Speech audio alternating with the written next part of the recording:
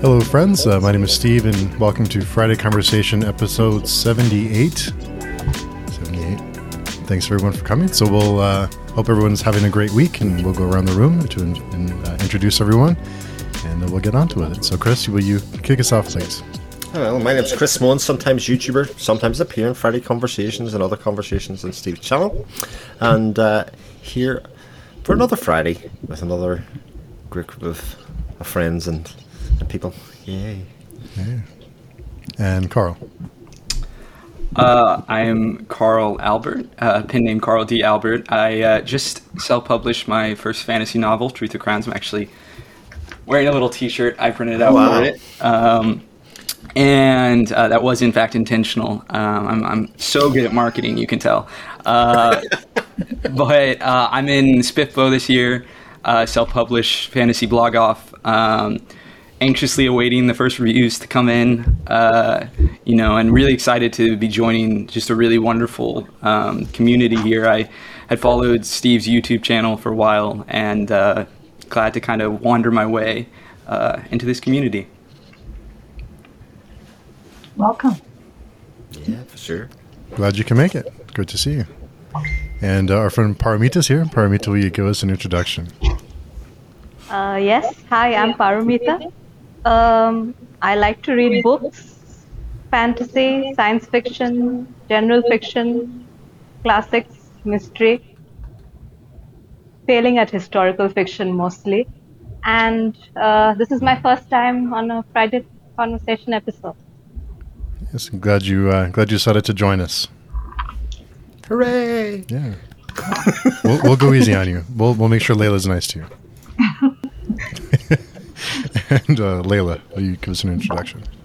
I'm Layla Goushey. I'm a poet and writer, professor of English, and I'm sometimes editing a literary blog, I guess you'd call it, called Ballady Magazine. Nice. And Varsha.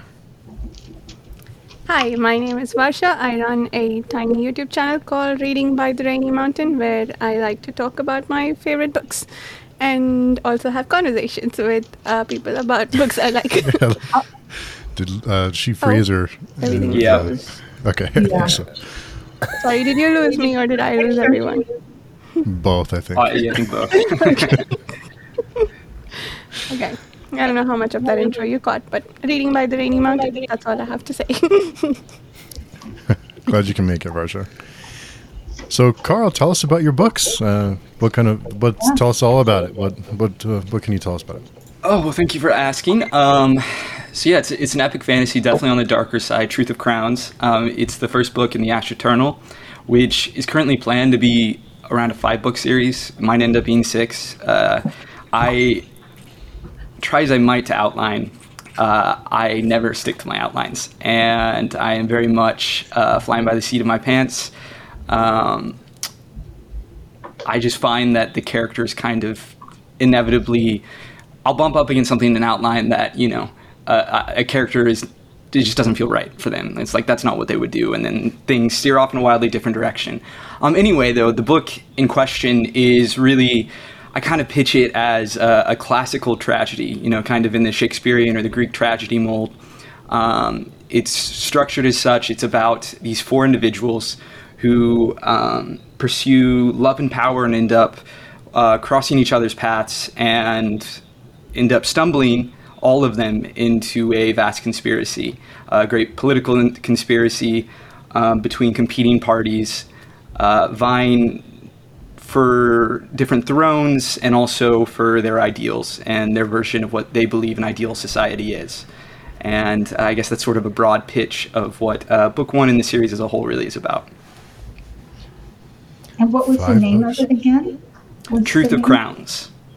Truth of Crowns. Okay. Yes. Yeah. And This is the cover. You can kind of see it, the little eye there and everything. Yeah, no, it was awesome. I had AP Canavan. I was lucky enough. I worked with him. He edited my book, and he was amazing. For those who don't know, he's a Critical Dragon on YouTube, and he worked on the number of the Malazan books, and he's super good. I have nothing but praise, and he definitely improved the book a lot too. Yeah. Well, I look forward to reading it. Thank you. Yeah. When did your idea for the book start? When did the spark begin when did you say, I'm going to write a book? Like, when did that happen? Yeah, so I guess in the broadest sense, I've really always told stories. Like I was playing sort of like imaginary games longer than a lot of kids did. And I started writing when I was like 11, 12. I started writing fan fiction, like anime stuff to begin, then superheroes. And then, I was always reading fantasy novels, which is for some reason that wasn't what I was writing. And then I went off to college. I went to film school, actually. I went to the University of Southern California, where I studied screenwriting. I actually work in the entertainment industry. And while I was there, I just was like really tired of screenwriting. I was tired of the form and a lot of kind of the requirements that are often imposed upon you, especially in film school. And so I wanted to write a book. And I had just gotten back into reading novels, especially fantasy novels. American Gods was kind of my entryway into adult fantasy. And Game of Thrones was sort of another part of that. And so my initial idea was like, I want to tell Game of Thrones like that type of story, but in like a Renaissance setting. Like I thought, a lot of people aren't doing that. I mean, I was wrong. Actually, people have written in a Renaissance setting. Lies of Lockmore, I read shortly thereafter, and I was like, okay, well, this is like clearly Venice. Like I'm out to lunch.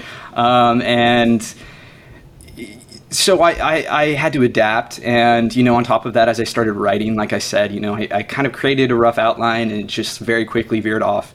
And one of my ways to kind of try to make my work stand out and feel unique was to put a lot of myself and my lived experiences into the work. So there's actually a character who has a couple disabilities that I have lived with. Like as I was born, and I almost died on the day I was born. I had life-saving surgery that 100 years ago did not exist. And so I kind of wanted to, like, my idea was like, well, how would a character with a similar thing survive in, a setting where the technology is so much more primitive? And, I'm not going to get into the details, but needless to say, the spoiler involves, magic. And that ended up creating not just one, but many plot lines, and helped develop the world from there.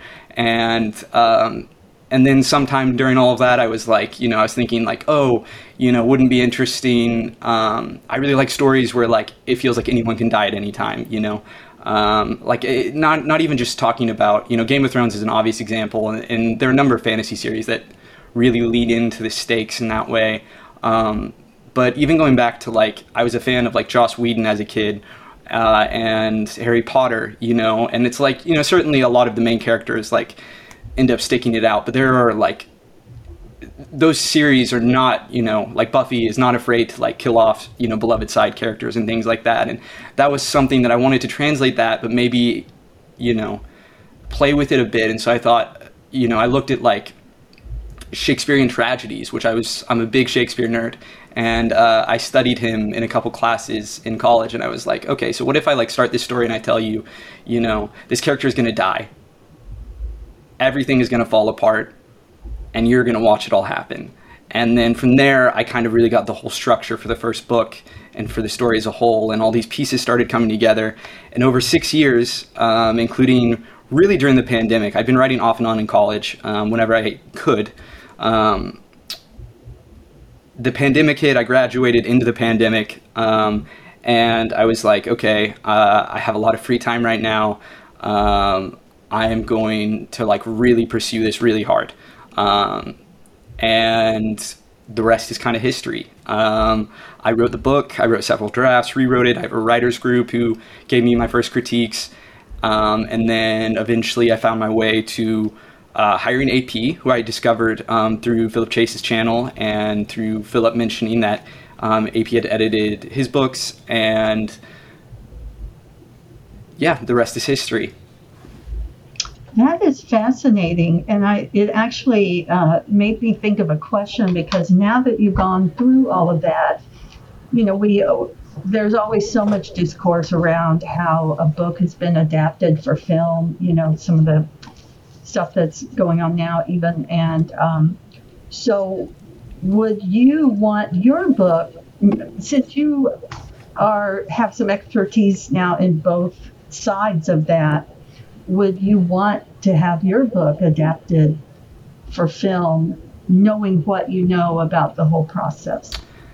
The short answer is yes, because it would pay really well.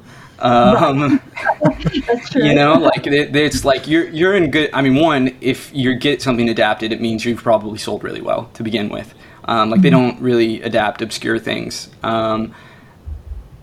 But so that, I'm not gonna lie, there's the financial aspect. I'm a struggling writer, trying to make a career in Hollywood and in books, and so I absolutely, for that alone, would do it. But on top of that, I think I think given my experience and hopefully the trajectory of my career, I would be able to be involved, which would certainly help. That I feel like I could steer it. I also know that this is something I actually talked about with AP a lot while we were editing my book, was just how I think a lot of common expectations around adaptations in fan circles are not necessarily, they don't have the same perspective as someone inside the industry, right? Because they don't understand the limits and what you're dealing with, whether it be with executives or trying to appeal to an even broader audience. I'm sorry if you guys hear anything. There's a really loud car driving by, playing music. Anyway, and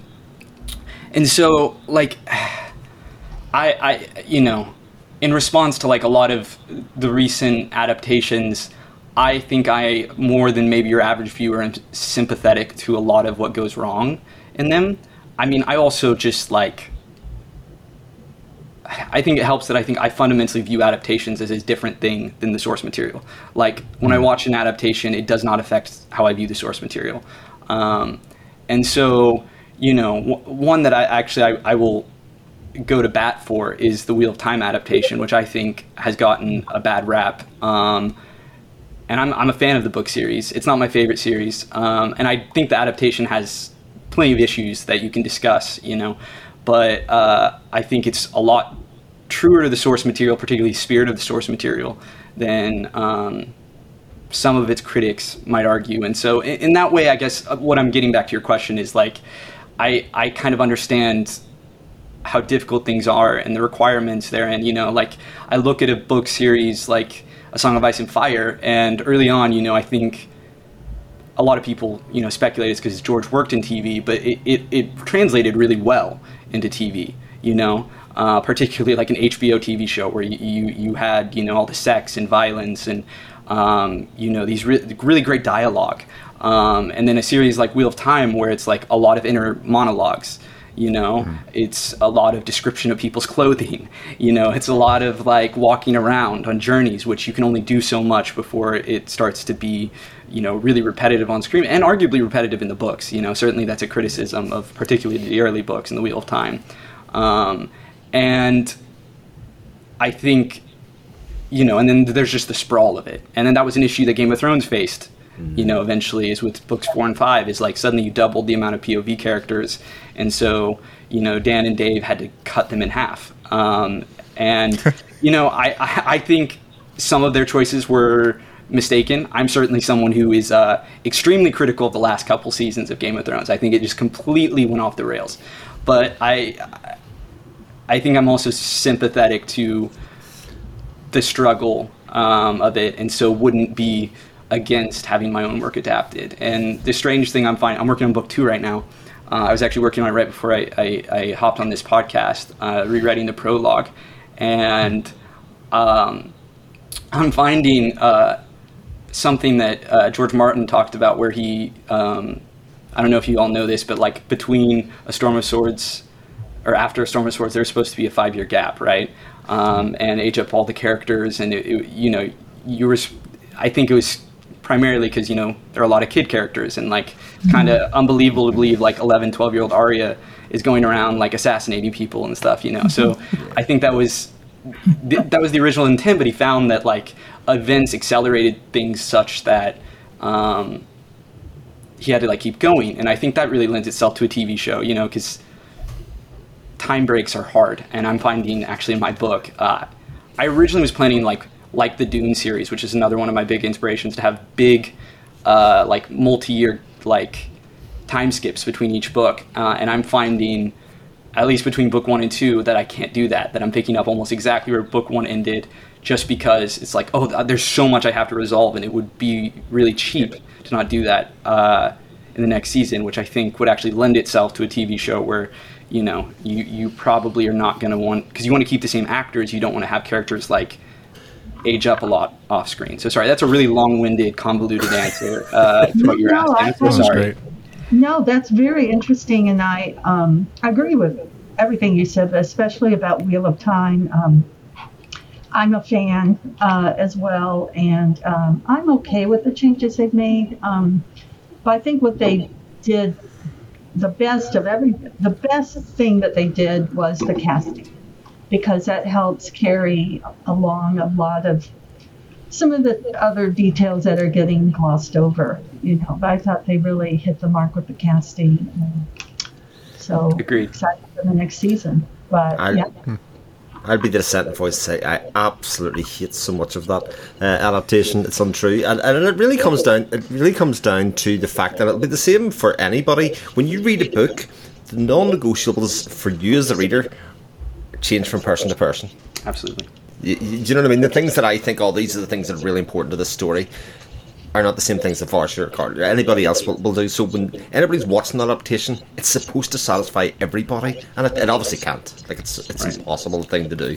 Yeah. And so the things that I would take as the non-negotiables for Wheel of Time are some of the things that changed. Some of the other things, like, yeah, okay. The thing is, I watched it and I sort of enjoyed it, because like, how rare is a fantasy adaptation happening on screen anyway? So you've got to take out what you have out of it, and then kind of go on and go, right, well, that's maybe the things that I really want will kick in further down the line. Maybe that's the important resolution of the excitement that comes for the reader, and kind of hope on hope. But I can still be annoyed, the wrong word, just mildly disappointed that the story that I want to tell is not the story that I'm seeing.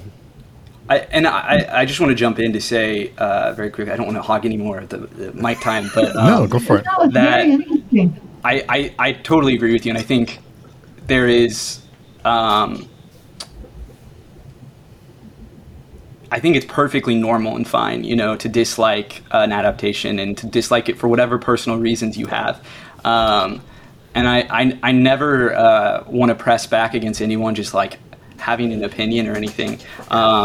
Any sort of, you know, when I was talking about like it getting like an unfair rep, I think a big part of that is just, I think the vitriol around the conversation, you know, is something that, I mean, even with like Rings of Power, you know, like I was just like, I thought it was like, okay, like I didn't think it was great, but you know, like I just, there's so much like hyperbole. I mean, frankly, on both sides, really, like, you know, of an argument that it's like, okay, can we all just like treat each other, you know, respectfully? And I love, you know, I mean, that's a thing that a reason why I gravitated toward Steve's channel and like all the people that have been on your channel and stuff. And I will absolutely check out y'all's stuff too, is just the kind of level-headed, like, you know, discussion I think is just so refreshing on the internet, you know? Yeah. True. Yeah. I think that's something we talk about when we're doing our discussions. I often say my favourite part is that somebody loved the bit that I hated. You know, because it does show that it wasn't poorly written or it wasn't kind of bad. It just didn't work for me, but completely worked for somebody else. And I take great solace in that, insofar as that's a taste thing, or that's a, you know, whatever way I was feeling that day or reading it or something. That's pretty cool. Yeah, I feel like it's just sharing perspectives, and sometimes I kind of change my opinion. You know, I mean, if I hear a good argument for why, you know, maybe a character wasn't as I thought, or vice versa. So, yeah. Absolutely. Yeah. Seems like, you know, one thing I would say, I think part of the whole issue with Game of Thrones was that the books are unfinished. So if you're like a reader, some of those characters are still alive in the books. Right. And so, like, wait a minute, yeah. And so if you're, so that goes with any other, I think, books that we're reading. If you're getting that world from a book, then that always seems to be the, or at least for me, like the foundational position of the story, and probably for most readers too. But yeah. So, but with say Wheel of Time, hopefully there's only one conclusion they can come to. And Raging Power, I just saw it as like a fun show to watch. I mean, it wasn't that deep, and I knew it wasn't trying to adapt an original text, except for some, resources that they had. So I don't know. So I enjoyed it. And we spoke, I think, last week or so about The Witcher and how, Carl, you were mentioning how studios can come in and change the creative process. How often does that happen for any series? A lot. I mean, a lot. Especially, I think a thing I commented in the thread you're talking about was that often the more money that's involved in the project, the more interference it'll have. So, that's why you see these blockbusters that end up feeling very samey, is because they're having to appeal to 100 different, people who have a stake in the game. And it's frustrating. It's difficult. Some people are better at balancing that than others, I think you definitely see, and certainly it varies depending on the company too, right? Like there are projects I know of at like Netflix, for example, that I know didn't have a lot of interference, and there are others that had like dozens of people unrelated, like not in the writer's room, giving notes. I do know that, like for example, because it's been quoted, going back to the Wheel of Time, that Rafe Judkins, the showrunner, talked about how he had like hundreds of notes on the pilot episode alone, or like maybe even like thousands. Like it was some absurd number, and I'm sure he was like slightly exaggerating, but like when you're in that Hollywood atmosphere, like like you're getting like everyone's notes, everyone's assistant's notes, like just everything. It's crazy. Like it's absolutely absurd, and so it's a lot harder to get kind of a distilled down, like quote unquote, like authorial perspective through the editing bay. And I think it takes a certain mindset to be able to handle that. And that's not to say there aren't people who get things through without a lot of interference. Like an example I gave in the thread was Guillermo del Toro, who I've heard speak and say that he doesn't take any notes now. And I think it's partly a success thing. I mean, a big part of success thing. Although a number of his movies, especially recently, haven't made all that much money. So I think some of it is also just like maybe budgeting. I don't know. It's all a political game, really. Like you gotta, you gotta play the Game of Thrones, and you win or you die. And that's Hollywood, baby. It's there's no like one size fits all answer to this, because it does vary a lot. But certainly a good rule of thumb is the more money invested in things, and all of these fantasy shows are going to have lots of money invested. These are not cheap shows to make. They're going to have a lot of hands in the pot, and that's can be really difficult. And I think it's an underlooked aspect of it. Like I think there are specific aspects of the Wheel of Time story, the way that season 1 was adapted, for example, that you could directly look at and be like, this was added because some executive didn't think that the book would translate, that they had to do a thing, they had to like, and sometimes it's to, I think, a show's benefit, because sometimes, you can get very much stuck in the weeds of like what a story is, and it's nice to have kind of an outsider perspective, but oftentimes it leads to watering down the source material, definitely. I've been watching The Witcher with interest, because I think at a base level, I think they've misunderstood what that show was, which was a Monster of the Week show. For an awful lot of people, the overarching story, I don't think, like for me, people are sitting here, it might matter, but for the actual bulk of people that were going, it was a Monster of the Week show, and as soon as you take the monsters out and put in an overarching story, people are like, I don't care. It's not, and then they start to critique and go, it's hard to follow. I didn't follow it for 2 seasons here, and now you're asking me to follow it, and it's like, right, okay, because that's certainly my wife, and she has read the books, but just still like wants to see the monsters, wants to see the swordplay, wants to see the costumes. You know, that's what that show is for them, and to kind of turn it and spin its head into something else, and then blame the audience, I think you misrepresent it a little bit. The Witcher. Huh? Oh, The Witcher. The Witcher. Oh, yeah. I agree with you, and I think that actually the monster aspects was one of the things that, you know, having read the books, I'm actually almost done rereading Baptism of Fire, and I don't know why I'm rereading the books, because I don't love them that much. I like the short stories, but I don't know. They have their moments, but like I think I commented something like it's a lot of people expositing stuff that happened off screen that was much more interesting than, you know, what they're actively doing on screen, and it is a strange, you know, I don't know. I'm sure there are Witcher fans out there. Like, if anyone's listening and like really loves the Witcher books, I'm sorry. Like, this is just my point of view. But I'm with you. I think the monsters was certainly, you know, because it's not just the monsters. It's like the remixing of the fairy tales and like the thematics going on there. Like, it is kind of I don't know, to me more interesting than a lot of like what feels like very convoluted and even sort of generic politics. Yeah. Going on, that's just like, it's just not on the level of some of the other, you know, political fantasies, and certainly they, I think, didn't make the best use of some I think really talented actors, not least of which obviously is Henry Cavill, and yeah, I'm with you. I think if the show was a little more monster focused, it would probably be more interesting, certainly more consistent, but they're trying to, they're doing a weird dance where season 2 is nothing like the books at all, and now season 3 like tried to bring it back around, but I don't know, it's all over the place, that show. Yeah, I am a fan of The Witcher, but I admit it's a hard read, and it, you know, it's not, and I think that's probably some of this problem. You can't just sit there and read The Witcher and come away, you know, it's not a light read. You know, right. It's complex and confusing, and yeah, I had to read through it twice to figure out some things out.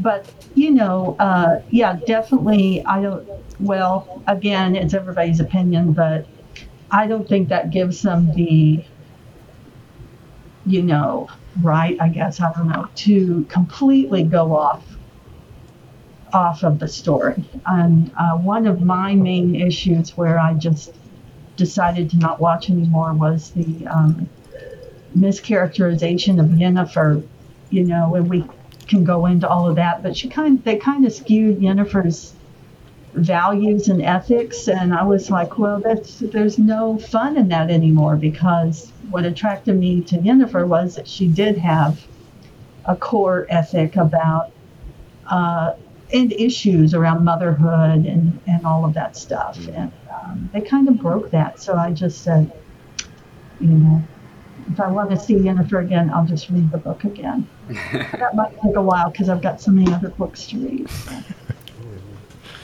Yeah. I think my comfort read right now, I'm rereading Gardens of the Moon in preparation for Varsha's relaunch of the reading of Mohan.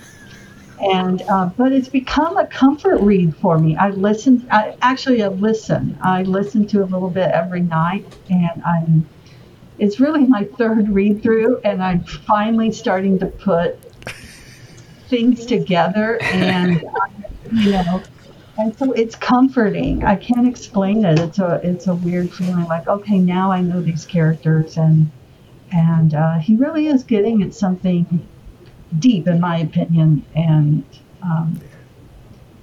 so, you know, totally agree.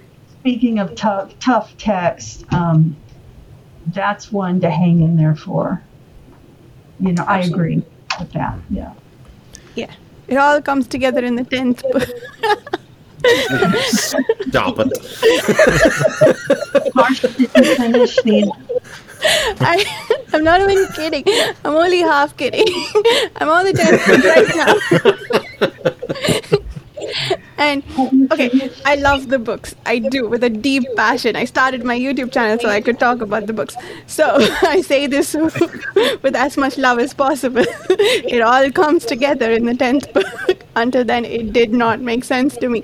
I did not understand what was going on. I just, enjoyed the little sections and pieces. So. But are they a comfort read? I don't think I've ever heard Malazan ever talked about in terms of a comfort read. Yeah, that's an interesting thought. It isn't for me. I wouldn't, because I need to be involved. I guess it depends on your definition of a comfort read. For me, a comfort read is something like a popcorn read. I guess I like to watch rom-coms when I don't want to think too much about what I'm watching. So that's the kind of book I would call a comfort read for myself. But is familiarity maybe something that makes something a comfort read for you? I think it's a familiarity of the characters. And Paromita, I wonder, have you read Malazan? I have, but I would rather not talk about it. I have read all. I have read all 10 books. Oh. Yes. Paromita, I need you.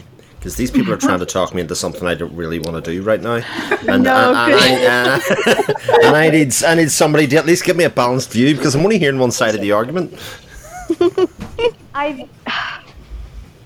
For something which is so beloved to so many people, I don't feel right to say what I felt.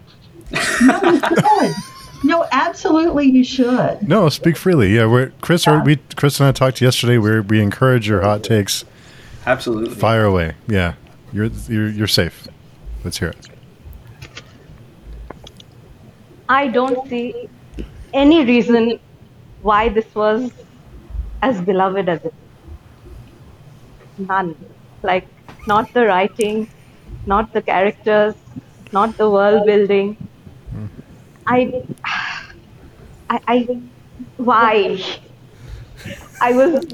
I was hitting my head on the wall with the first book, and I hit my head on the wall with the 10th book. And on some level, that is sad to me, because I obviously, something which is very beloved by a lot of people completely eludes me. But I have read the 10 books within the limit of my reading comprehension, and I'm sorry, I don't see I don't see the appeal. I'm sorry. That was an afternoon for you. I was just gonna say, I'm impressed you stuck out all 10 books. Like, that's a huge commitment. Yeah. So this is not a very positive thing which I did at all. I should have stuck to my initial decision, which was to stop after the second book. But then a lot of people said that if you try the third book, and then it comes together. And for me, it still didn't. And then they said that, you start to see the reverberations in the themes in 5 and 6. And so I said, okay, I will try this, and I will try. And it was an experiment. It utterly and totally failed.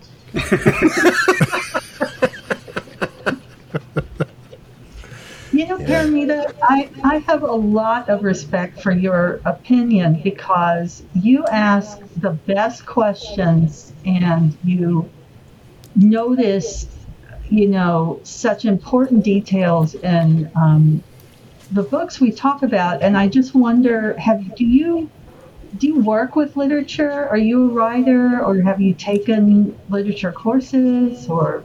Never. Yeah, you just really have a knack for getting, to the essence of some books. So definitely. Very kind of you to say. Yeah, definitely. I have a hot take on adaptations as well, but I'm going to keep quiet. No, please. No, come on, tell us. Yeah, fire away. Hot takes make the world go round.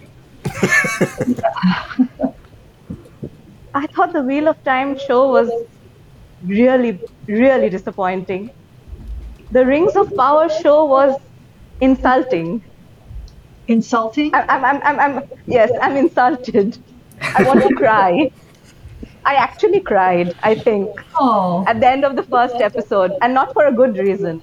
Oh no. A particular character jumps into a water body to swim to a particular destination, and I wanted to jump with that particular character.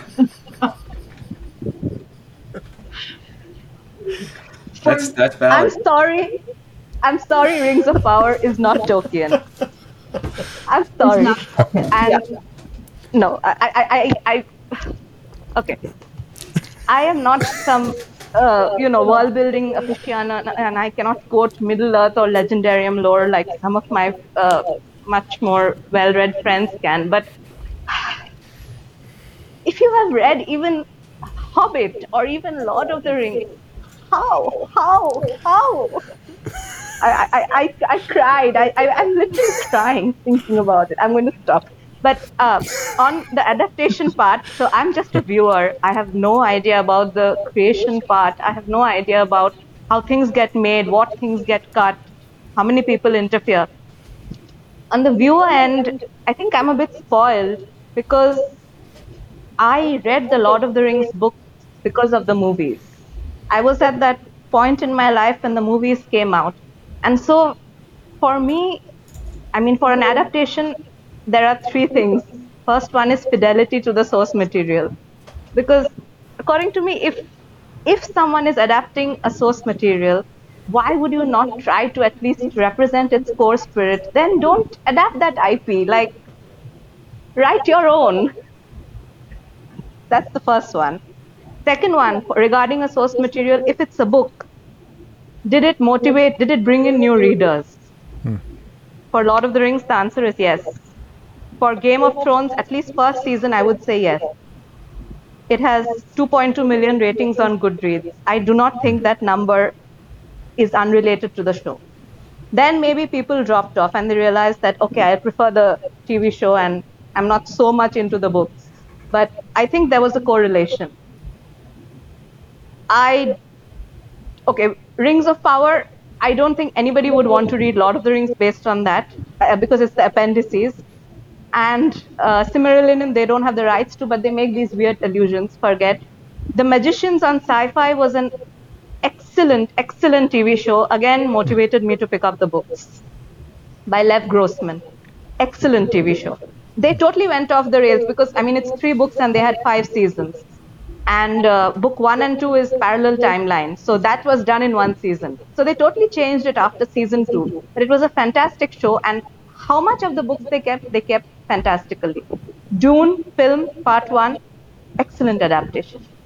Excellent adaptation. The core theme has been preserved according to me, by the filmmaker of what Dune is trying to do.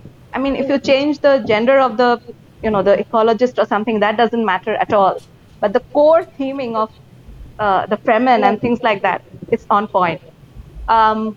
Wheel of Time is a tough one. I wanted to read the books after season 1, but I don't think it was because of the show. I mean, like, there's a basic thing. Robert Jordan wrote a perfect prologue, and they had Rosamund Pike narrate something because she's a star. That's an executive note. I can tell you that's an executive note. Why would you do that? Why would you destroy that prologue? It is a perfect prologue. I can speak to this a little bit, actually, because I read the script a year before the episode came out. So I read one of the earlier drafts they shot. I just had a friend who wasn't even working on the show, but somehow ended up with the script. It was floating around Hollywood, I guess. And the original prologue was the foretelling of Rand's birth. Or it's not even like the foretelling, because it's happening as he's being born. Which was different than how it was in New Spring, but was at least interesting as opposed to what we got, which I thought was terrible. Yes. I just rewatched episode 1, and I think the first half of the episode is really quite bad. I really like the second half. Like, starting from when they were putting the lanterns out, I think it gets really good. And it leaves me feeling so weird because I mean, just the pacing is terrible. I think it was cut to pieces. It literally, we know that it had like an arbitrary, they had to be under this time limit. you know? And I think that really hurt the episode. And then certainly the opening was just awful. I mean, both of their little teasers I thought were just like, the second one felt like something out of Power Rangers, you know, with the blocks, like the boulders falling down, and they just like the two guys just like jump back. Like it's just goofy looking. And yeah, certainly that, I don't know what was going on with them expositing all that info that we already get throughout the episode of like who the Dragon Reborn is and why she's searching for him, and everything. It was terrible. And so I agree with you that Robert Jordan wrote like a perfect prologue. It's like it's up there for one of the all-time greats. I don't think Eye of the World as a book is like near one of the all-time greats, but that prologue is legendary and is like a great hook for the series.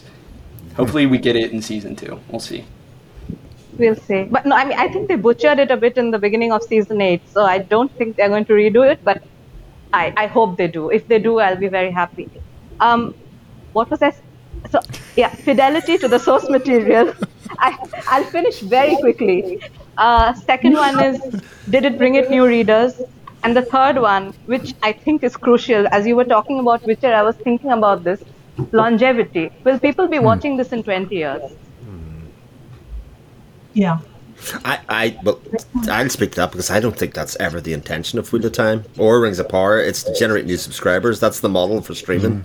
Actually, they're not worried about retaining viewers at all. They're trying to generate new subscribers because that's what drives shares, etc. in the company. They need something to be bombastic and big, and that's why they wouldn't take a chance. Like Wheel of Time has a Rosamund Pike problem for sure because it's the centre of all the posters, and it sort of subverts the chosen one trope, which is what the whole book is, and that's my main part about it. Like from the thing, but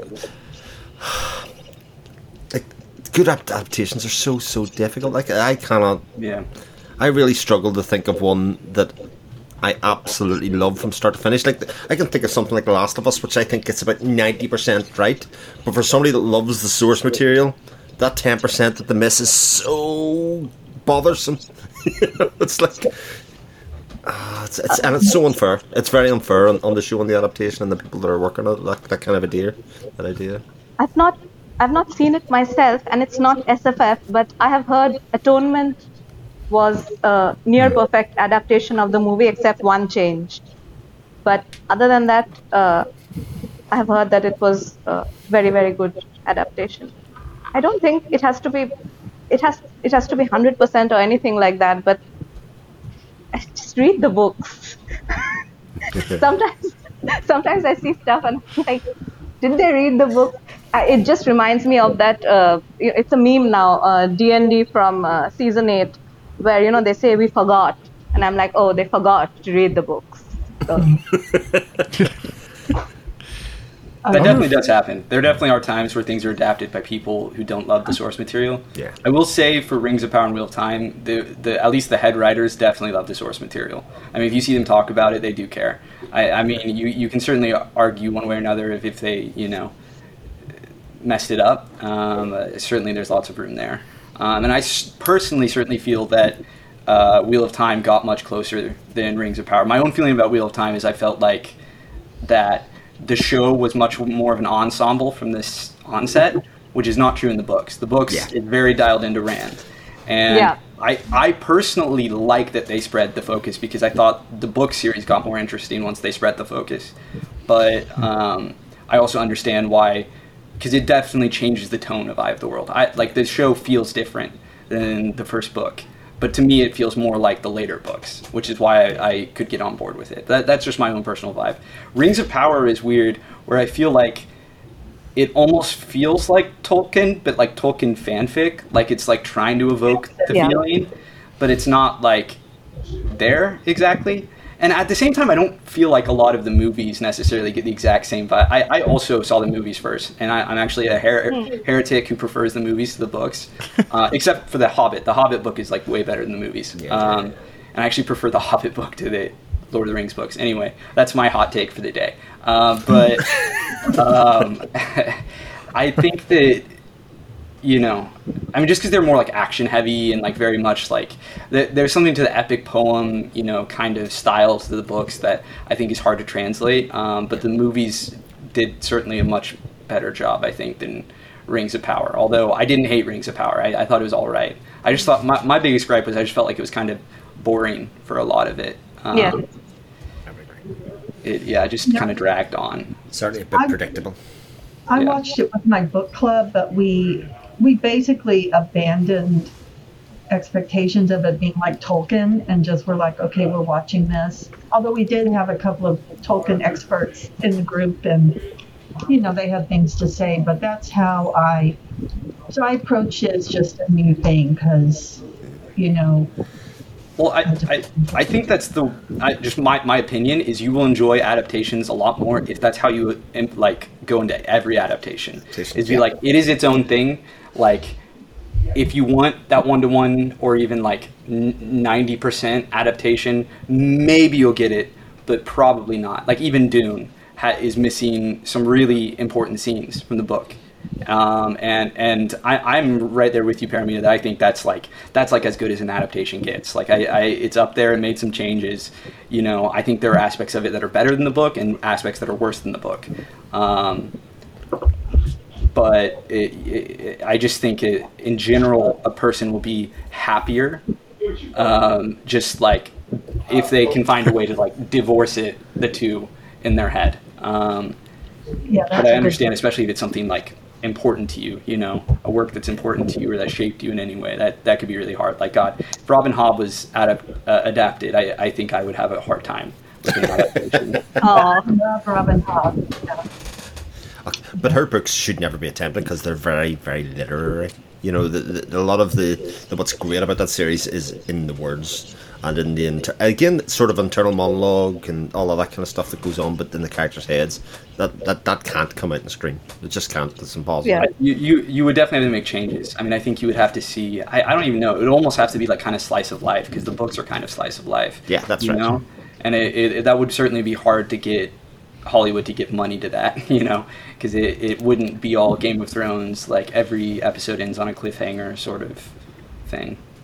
Yeah. I think the much more interesting question, I'll put it to you, Carl, actually, since you work on it. If you had mid-tier money to make a mid-tier adaptation, which books or book series do you do? Because obviously people can say, right on the end, just pick the big things that you're gonna get financed for.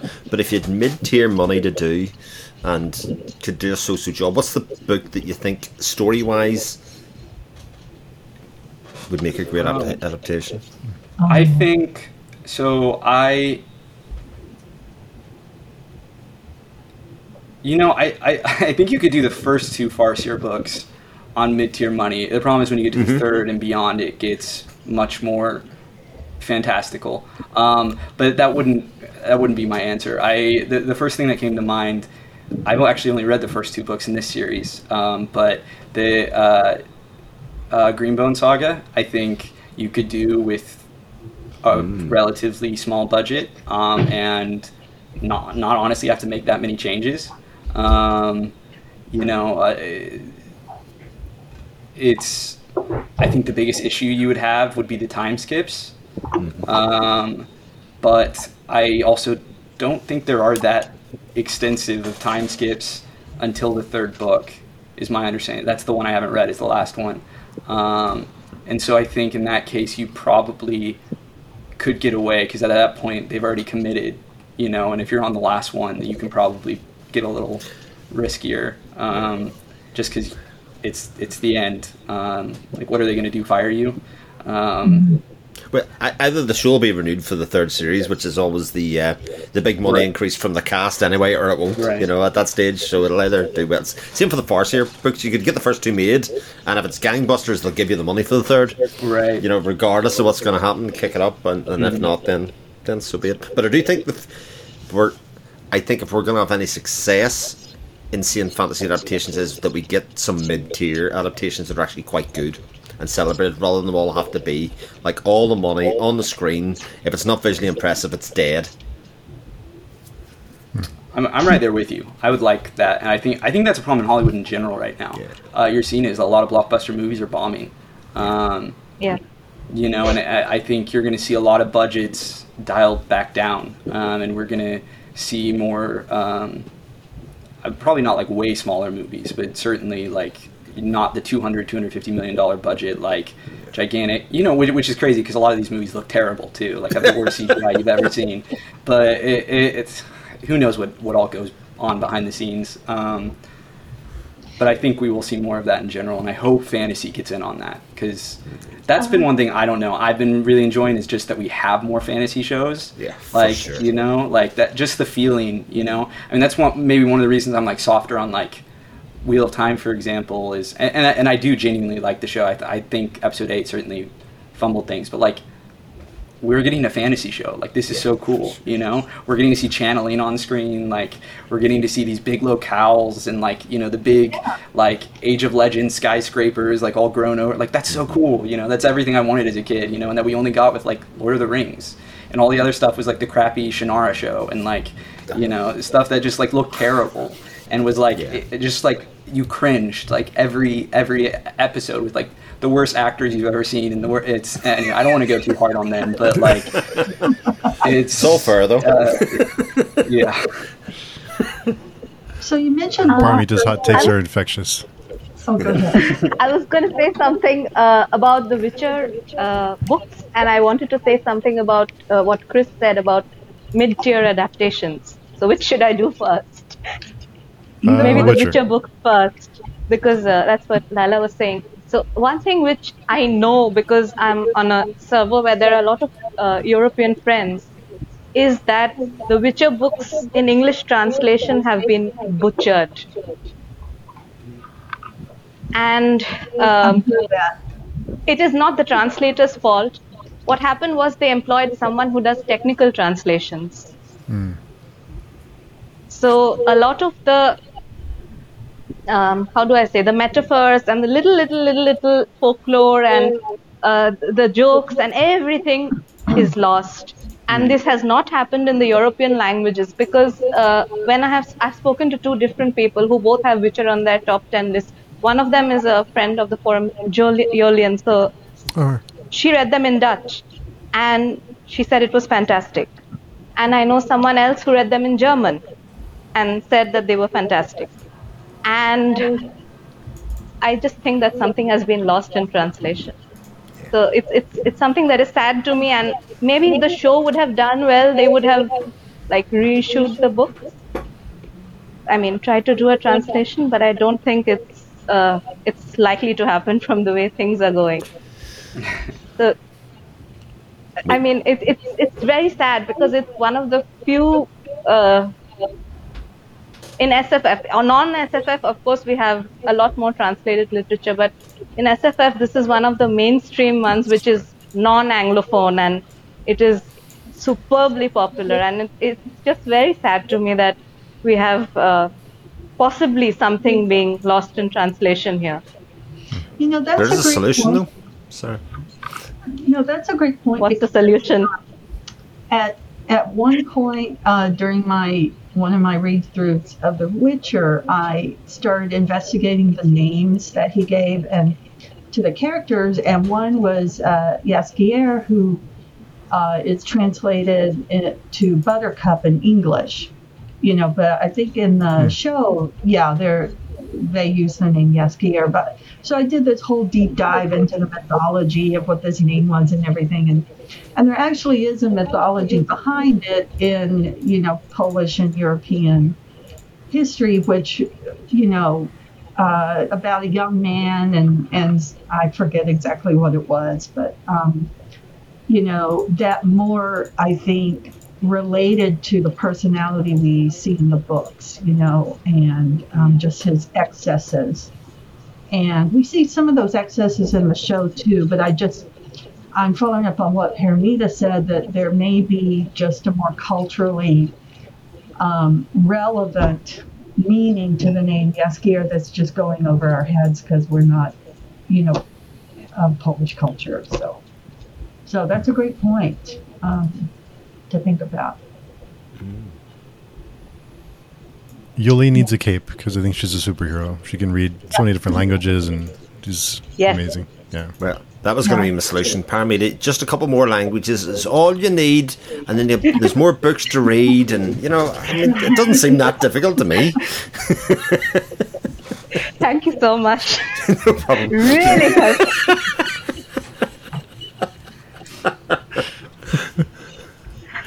Oh boy. What was your other point? Paromita? Oh, right. So Chris was asking about mid-tier adaptations, and one I really loved, and it's on a book which Varsha has also read, and I know she has loved because she has given it 5 stars, is Jonathan Strange and Mr. Norrell by Susanna Clarke. So the BBC have a very nice I think it's a 7-episode miniseries. It's on YouTube. And my God, wow. Just wow. It is so soothing to my heart to see that miniseries and to see the respect for the book and what the book tried to do. There are lots of things in the book that obviously didn't make it through. I mean, there are footnotes and things like that. Lots of little things. But the core element of the book, which is that magic comes alive in England, it comes through in the miniseries, and it's so beautiful. I agree. That is a great adaptation. I hadn't even thought about that as like a mid-budget fantasy, but that's a wonderful one. Yeah, I've been meaning to see it and I haven't gotten around to it. I think I wanted to reread the book first, and it's a 1,000-page book, so I've been postponing. But I do love the book. It gave me like a 2-month-long hangover or something. I couldn't read anything else when I finished it. It was excellent. So Steve, when are we starting the read-along for Jonathan? It's right there. Right there. Oh, nice. Steve quietly exits the chat. I'll read it with you again. I have been meaning to reread it. Yeah, well, a few months ago. Steve, don't say yes to things. I'm This is trying like to get intervention time. Varsha, definitely intervention. Steve also on intervention, and Chris is very near intervention. I have to organize interventions for all of you. Way too many read-alongs. Yeah. Well, in our defense, I will say that we've been going slow. So we have been, because I used to read 100 pages a day. And now I'm 100 pages a week on some of these books. So it's manageable.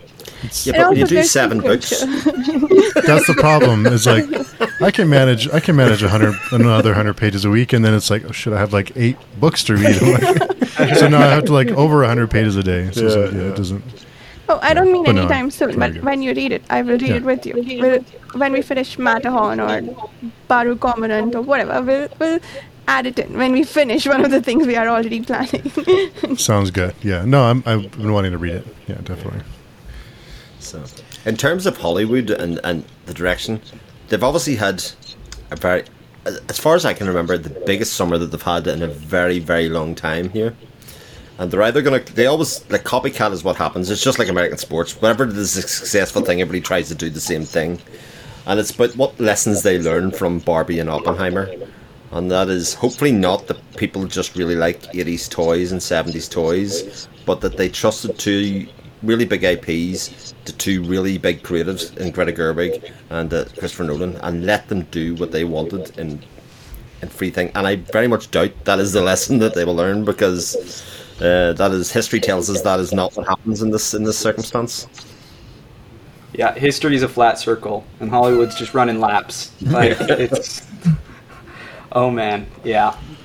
I remember the conversations about Barbie. Well, everybody was running about going, this can't be any good. There's no way that this is a thing. And I was like, but Greta Gerwig's in charge of this. Like, this is actually really quite big news in film world. They give it to, and she took on this project as a creative. Like, I think all the signs were there that this was going to be wildly successful, because while it'll be a Barbie adaptation, it'll be about a lot of things, and it'll be a cultural yardstick probably because of it, and it's sort of turned into that.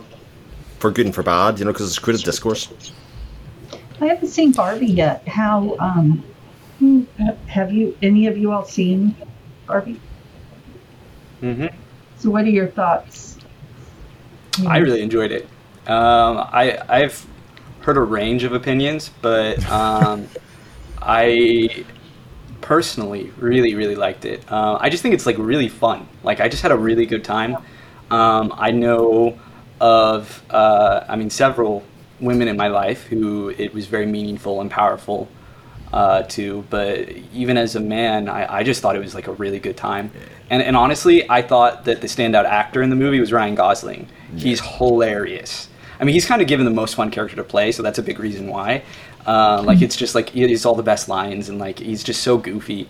But it really is, I thought, phenomenal. I thought everyone was, firing on all cylinders. It's a really weird movie, which is not something you see a lot in like blockbusters. Like, it has really quirky, strange moments and storytelling choices. And some of the things that I think are more traditionally appreciated in blockbuster movies, like, I don't know, like big plot twists and like logical sort of like rules, this movie almost like operates on like kind of dream logic. Like it's like kids playing with toys, it's like it's crazy, and it does, like, there's a lot about it that doesn't really make sense, but it's like super fun. And if you can just like go along for the ride, I think it's just a really good time. And you'll laugh a lot and like enjoy the musical numbers and things like that. One of my friends saw it and really liked it. I just haven't had a chance yet, to see it. I saw Oppenheimer. I don't know if anyone's seen that. It was okay. I don't know. I thought it went a little too long. Yeah. I thought that the end of the film, the same impact could have been made in a much shorter time period, because at a certain point you do kind of lose the plot at the end, as yeah, and I don't know if anyone's seen it, so I won't give the total end, but yeah. I heard a bomb goes off. Spoiler alert. Jeez, spoiler alert. Sorry. I like the first half of it. Yeah. I think I generally agree with you, Layla. I think I maybe liked it more, but it definitely was too long, and it felt like the movie kind of ended like multiple times.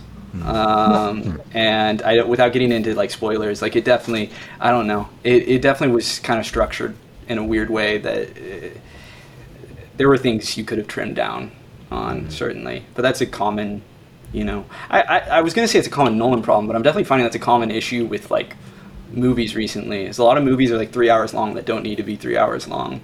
I don't know what's going on there. It's the Marvel problem. Yeah. The value for money became that that movie had to be 2.5 hours long for people to get value for money, and as increasingly once you take origin stories out of our fantasy stories or superhero movies, the movie doesn't need to be 2.5 hours longer anymore. Like in the early days when you were doing origin story and then story, 2.5 hours is right. That makes sense. But every time, the last 3 Marvel movies that I've seen, and I've been to see them all in the cinema, so like maybe I'm the problem. I felt this should have been an hour and a half. This definitely should have been an hour and a half, and had it been an hour and a half, it'd have been more fun. That element of fun, which is what this movie should be about, is the thing. Like I watched Babylon recently, which is again way too long as a movie, but it's extraordinary. Like, I think Damien Chazelle, another amazing creative. I can't believe somebody gave him money to make this movie that basically criticises Hollywood for 3 hours 10 minutes and the budget that they did with it, but it'll never have an audience because it's 3 hours 10 long. I need to see it. I haven't seen it. I'm a big fan of Damien Chazelle. It's wild as well. It is properly wild. Capital W, capital I, capital L, capital D. A couple of times I go, what the hell? It's so much fun. I'm excited. I love when stories, movies, TV shows, books, whatever, take wild swings. Yeah. Like, I always admire that. The courage it takes to do that. Even if they don't, like, even if it doesn't work, I have to admire, just swinging for the fences. Yeah. Love that. I do wonder what the success for Barbie and Oppenheimer is, if it's because it's a big budget movie that isn't a kids movie and isn't horror, that also isn't a superhero movie. So I wonder how much that was appealing for some people who are just wanting to get out and watch something different that was still had the spectacle kind of, Oppenheimer and Barbie. It was still like it seemed like had that Hollywood magic kind of thing, but it wasn't superhero related. I wonder if that was an appeal for some people. They just wanted something different. I think absolutely like that definitely played a part. I mean, go ahead, Carl. I was just going to say that I think it helps that they know that Chris Nolan gives them that, you know, in a way that maybe some other filmmakers, they wouldn't know what to expect, or they would be a little warier of a biopic. But, you know, Chris Nolan always brings spectacle, even if it's like kind of trippy or weird or like a headier film. Like, there's always, as he describes, the audio-visual experience, and I definitely think that played into things, 100%. And it also just got caught up in, you know, lightning in a bottle and like the Barbenheimer thing, whereas like that became a whole thing. Like who that, you know, they just got really lucky and then capitalized on it. And you know, kudos to them. Yeah. You know, something that I think was part of the momentum for why we decided to see Oppenheimer was that, you know, we're kind of at a cultural moment now too, where people like Sam Altman of OpenAI are coming out and warning about AI, and so there's kind of this parallel thing of, you know, here are these folks making all these warnings about, you know, the coming powerful machine, and then here's this blockbuster movie about the last time we created this powerful thing, you know, and I'd say with all the conversations I've been in, that was probably one of my subconscious reasons for kind of wanting to make that comparison, really, you know. But that's interesting, yeah. Also, I just enjoy history, and so that was why I chose Oppenheimer first, you know, just kind of see a biopic about that. So this is an interesting parallel. I think people are less likely to push against AI because it helps them in their everyday life. So it's like, well, AI helped me write my email today at work, so I'm good. I'm good. Like, it's just, so it's interesting. Mm-hmm. Carl, I was wondering. Sorry, go ahead. No, go ahead, Paromita. I was going to say nothing. No. Value. I'm sorry. That's my role. You can't steal that from me. Please go ahead, Chris. I don't even know if I know what I was going to say now. That's how much value it had. Even I don't remember it. Should I go ahead? Yes, please. Carl, I was wondering if I could ask you a question about your book. Yeah, of course. So one thing you mentioned was you wanted to frame it as this Shakespearean or Greek tragedy. And one of the things that a lot of Shakespeare's tragedies and even Greek tragedies have in common is the fatal flaw of the protagonist. Or in Greek tragedies, they call it the hamartia, which brings about their downfall in some way. And I was trying to think of when you started writing this book, is it different people's fatal flaws leading them into different situations, or is it one common fatal flaw, such as a lust for power at any cost, or a lust for supremacy at any cost, which is a common theme connecting all these myriad characters? That's a really great question. So the answer is a little complicated in that I do think that there is a unifying flaw for them, but it's not necessarily the fatal flaw, at least as I viewed it and kind of wrote the story toward. So like I wrote, there's a main character to this first book, and he's the one that you open the book on and you're told he's going to die, cities are going to burn, chaos is going to happen, you know, blah, blah, blah. Like I open with this little, I have epigraphs. I love epigraphs in books. And so I have epigraphs, and Same. The first one in chapter 1 is an homage to Romeo and Juliet, which, you know, has its famous star-crossed lovers. You know, they're going to die, sort of epigraph, or not epigraph, but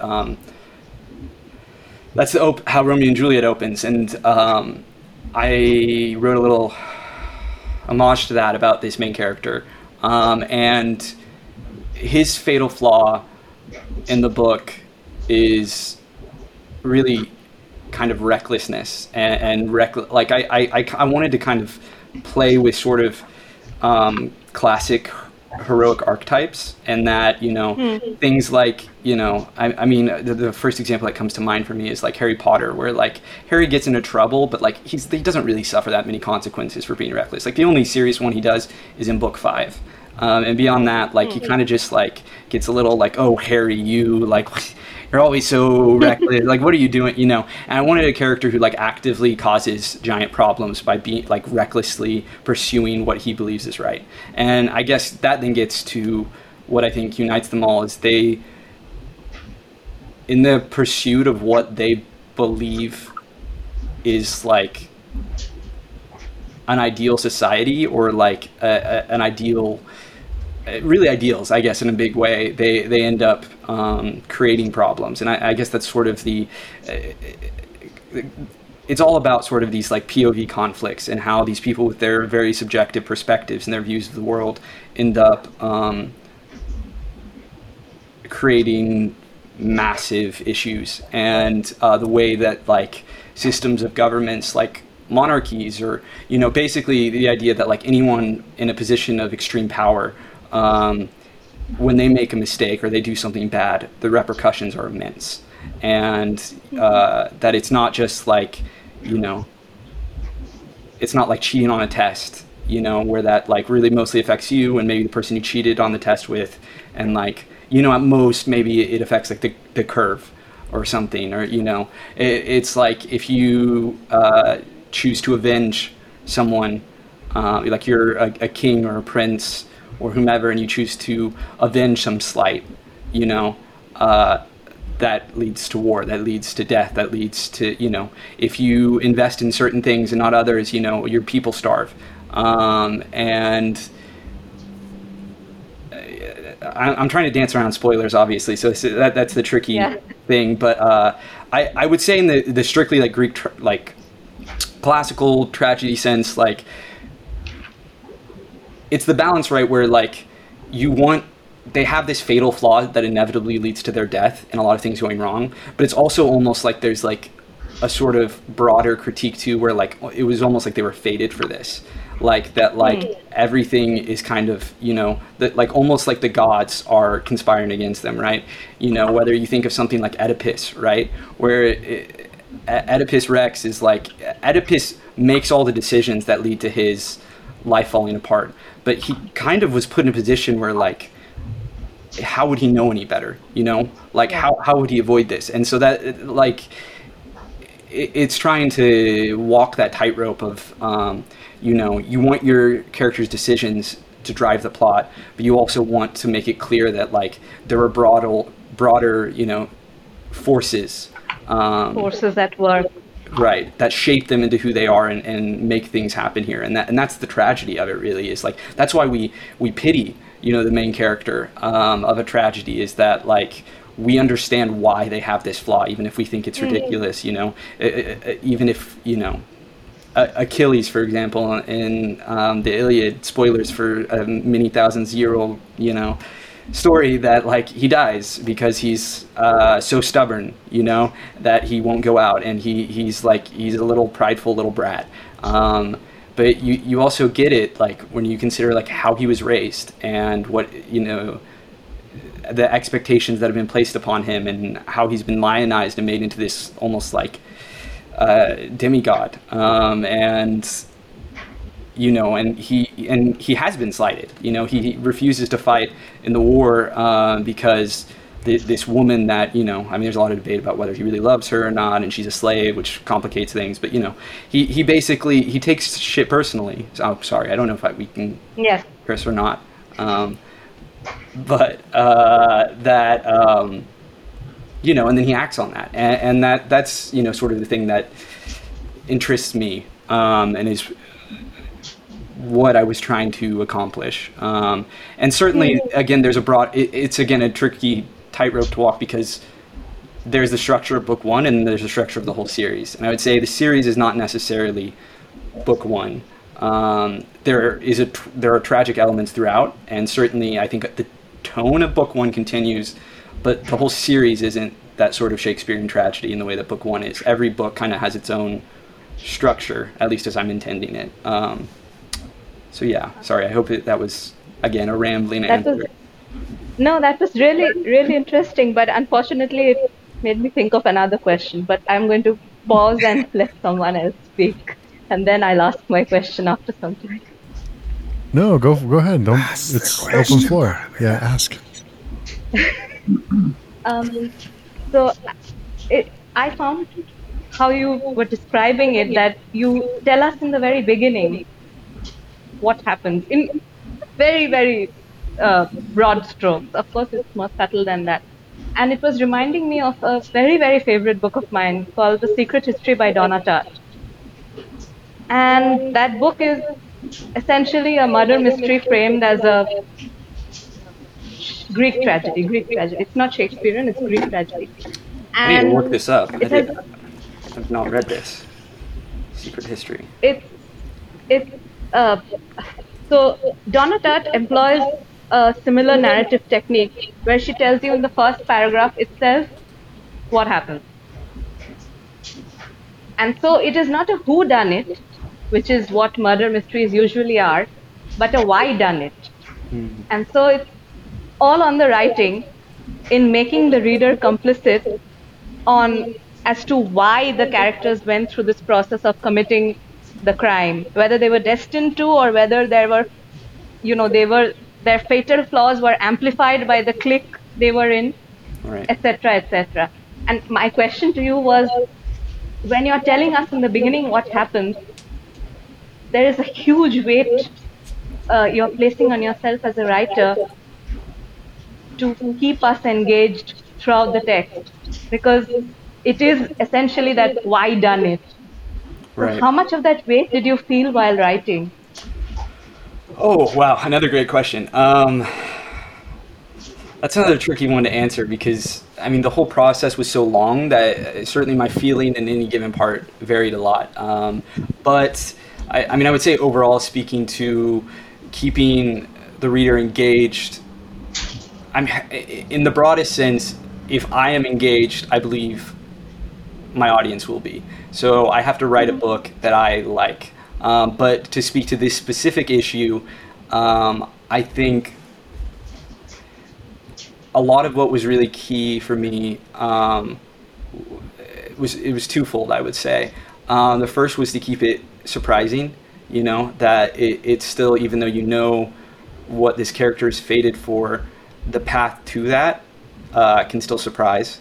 There can still be lots of twists and turns, and there are a lot of other characters who aren't named in that opening epigraph who die throughout the book. So I had that added thing where it's like I'm still throwing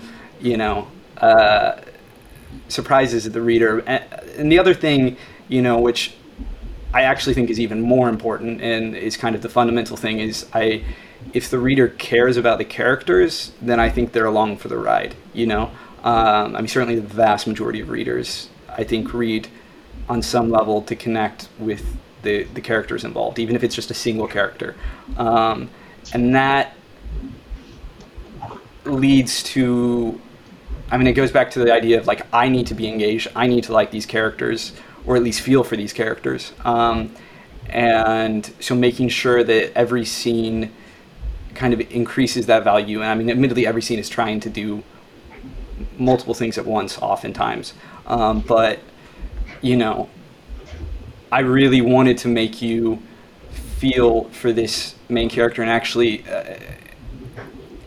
it's interesting you ask that, because for many drafts I would have people read it and he was the character people liked the least because he kept making boneheaded decisions and they felt like he was too incompetent. And so in actually the final draft, I pulled back and I actually this was kind of with AP's help, actually. I reworked him a bit to make him still the same character, still the same flaws, and still make kind of the same key mistakes, but it's also be more competent, because I think there is something to be said for readers often like reading about people being good at stuff, you know? Like, it's the whole, like, thing of, like, the whodunit, getting to that is, like, we love watching, I mean, it's a puzzle for us to be like, oh, who do we think did it? You know, here are the clues. But it's also, like, we like seeing a competent detective go through and, like, wow everyone and, like, make justice in an unjust world. And, you know, and on top of that, I think focusing really on the heart of the character, that even with, you know, even if he has maybe a different world view than a lot of modern readers might, just because he comes from a very different society, that you can tell that there is kindness and, you know, goodness in him, and the way that a lot of that comes out is, you know, by having these relationships and really fleshing them out. Like, I'm a writer who, I love twists. Like, I adore twists. Everything I write has at least one twist, like big twist. Like, I'm a big whodunit fan. Mysteries are big for me. I think that came out of reading Harry Potter. Like, Harry Potter was basically how I learned to read. And those books are all mysteries and all hinge on a twist. But even more important than that for me are characters. And I try to write from a character-focused perspective, first and foremost, that I'm interested in exploring people, and often very messed up, complicated people.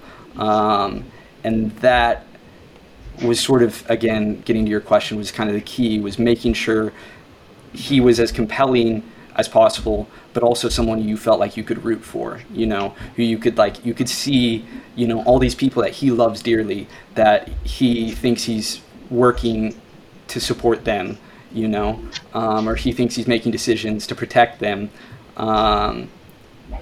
or, you know, even in a broader sense, that he thinks he's making decisions to make a better world, a more just world, and then the consequences that come from that, that inevitably lead to his downfall. And I think that, again, another rambling answer, but I think that hopefully sort of speaks to what you were asking about. Thank you so much.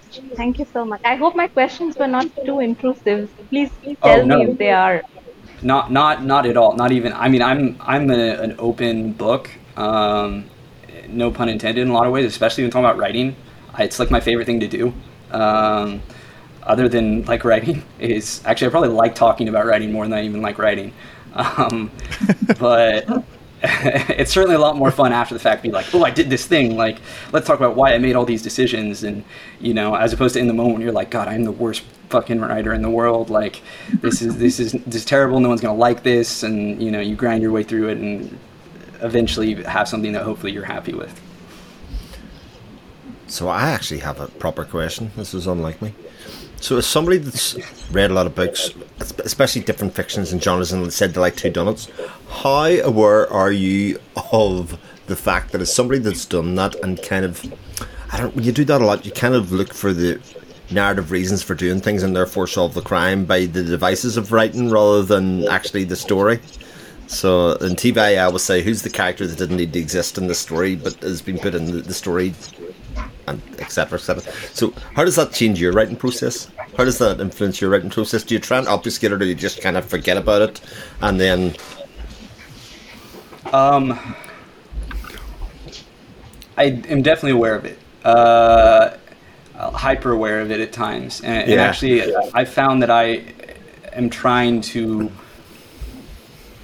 block out some of that, because I think so much of the best writing often comes from instinct over kind of mechanical, almost like working off of formulas. Even if you're doing it, it's complicated, because like certainly you can come up with like really clever ideas, or like clever reveals that, you know, if you know specifically how to like subvert an audience's expectation, or like you want to like deconstruct a specific trope or something, you know, that's worthwhile. But it definitely can make things feel a little more mechanical, I feel like sometimes. And it's hard because, you know, like I went through formal training, and so a big part of writing this book was that I wanted to kind of get away from my training to some degree. Like I was so stuck in like traditional Western 3-act structure that I was like, I'm going to write something that I'm not going to outline it, you know, I'm not going to have 3 acts, like I'm going to do whatever. And I ended up bringing it back around to once I discovered the tragedy aspect of it and leaned into that, to the kind of 5-act structure, which coincidentally Shakespeare didn't mean to use. His plays just often fell into it.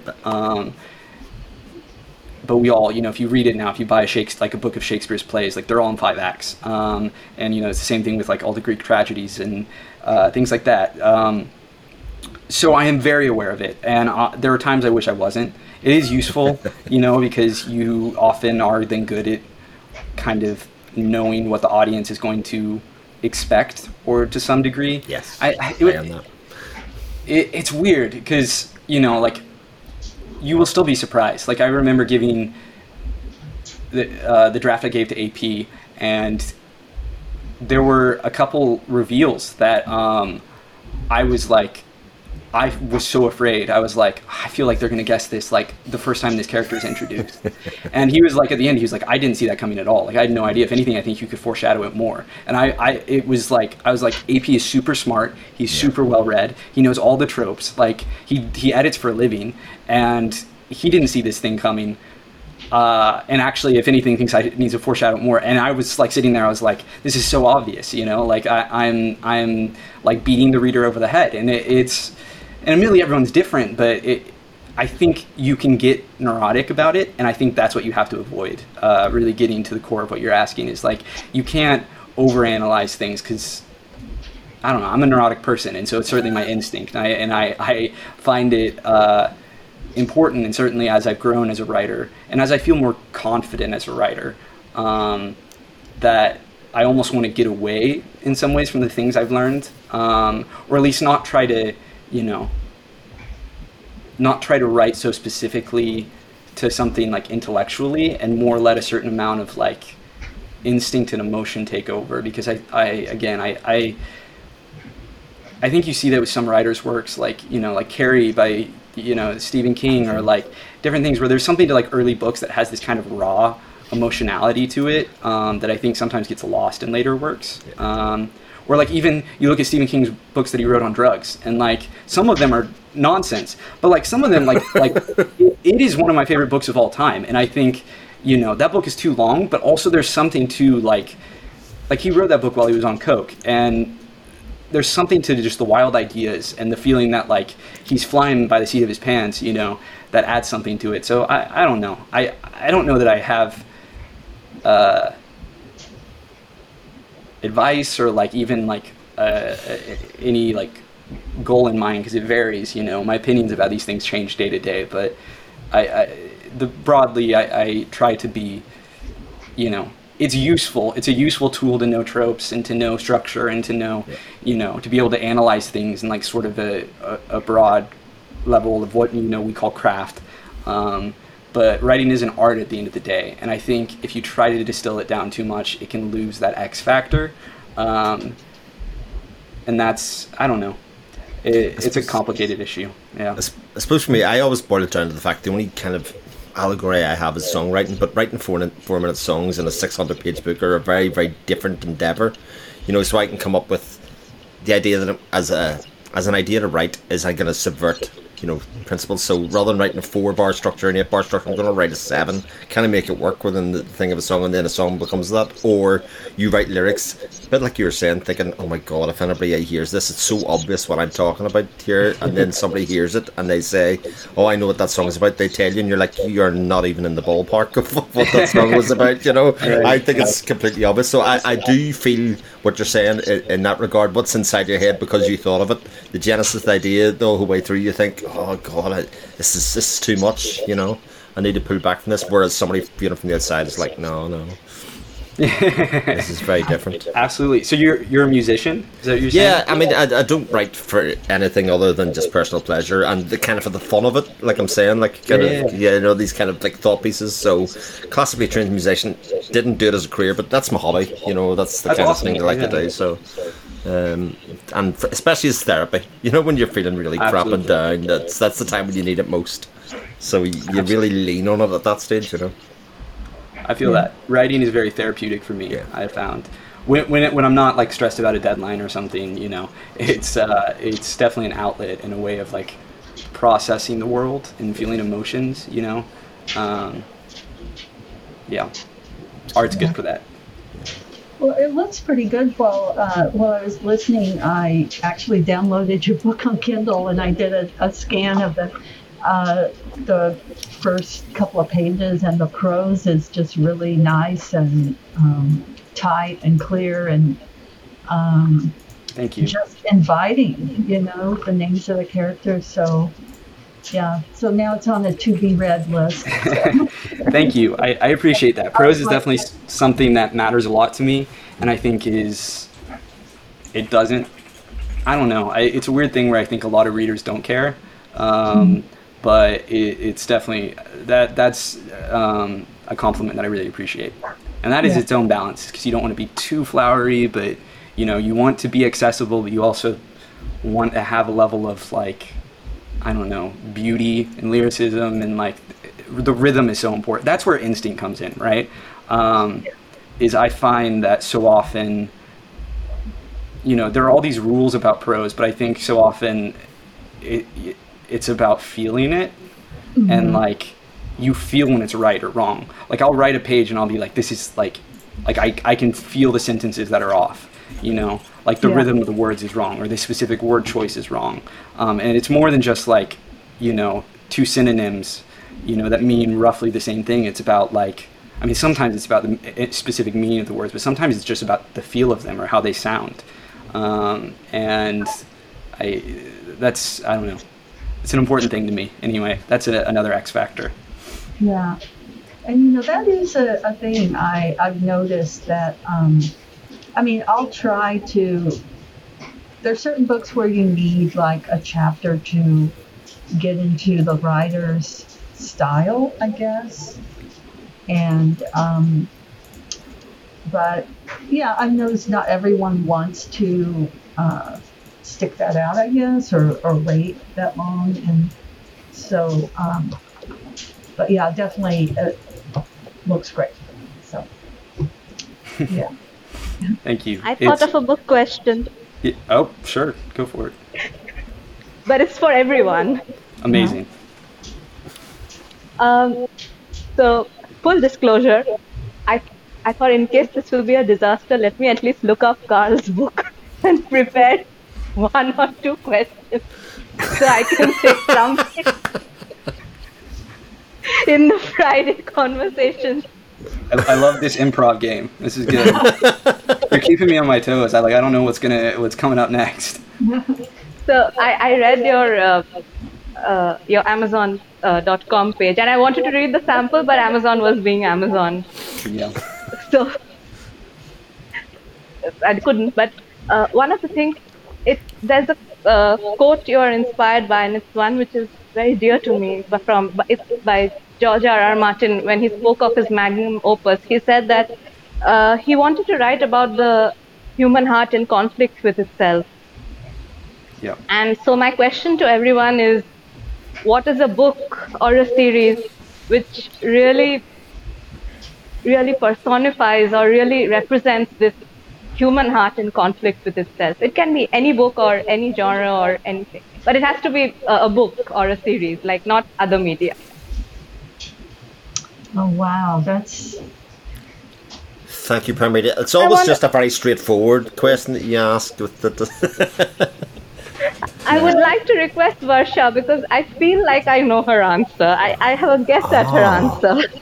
So, Human Heart in Conflict with Itself, a book that depicts that. Or a series.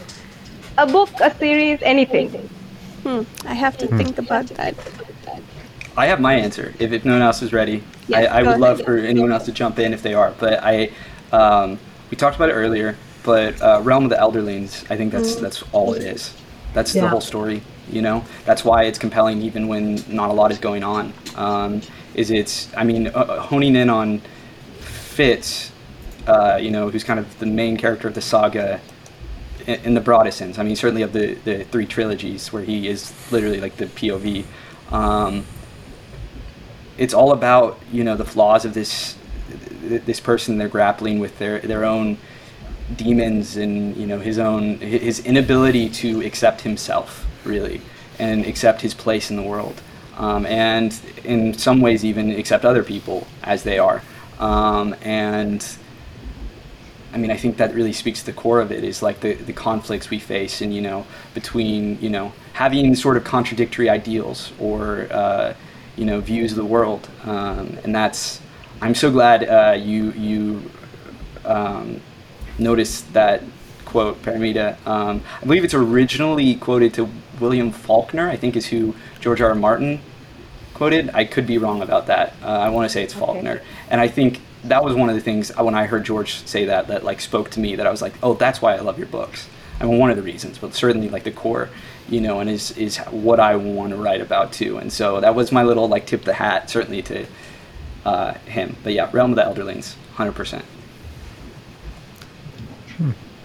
I quickly looked up my Goodreads list so I can figure out my answer. I haven't read The Realm of the Elderlings yet, but it's on my list. I think my answer is probably The Wars of Light and Shadow. But I think just the way the narrative is framed, the characters are made with, for spoiler reasons I won't say, but I think most of us have read anyway. But for the listeners of the podcast, I wouldn't say why, but I think that probably is a good, what's the word I'm looking for? Example of this. But also, Paromita, I'm curious to hear what you think my answer would have been. I really thought it would be Malazan. I mean, I suppose yes, but I don't know. I'll have to think about that a bit more. I don't know if I fully understand what the quote even means, but just at face value, I'd probably say Wars of Light and Shadow. It's interesting because the quote sort of leans towards character-based novels, doesn't it? You know, it kind of prompts the mind. And when you say, you know, Wars of Light and Shadow, there's an incredibly character-based novel.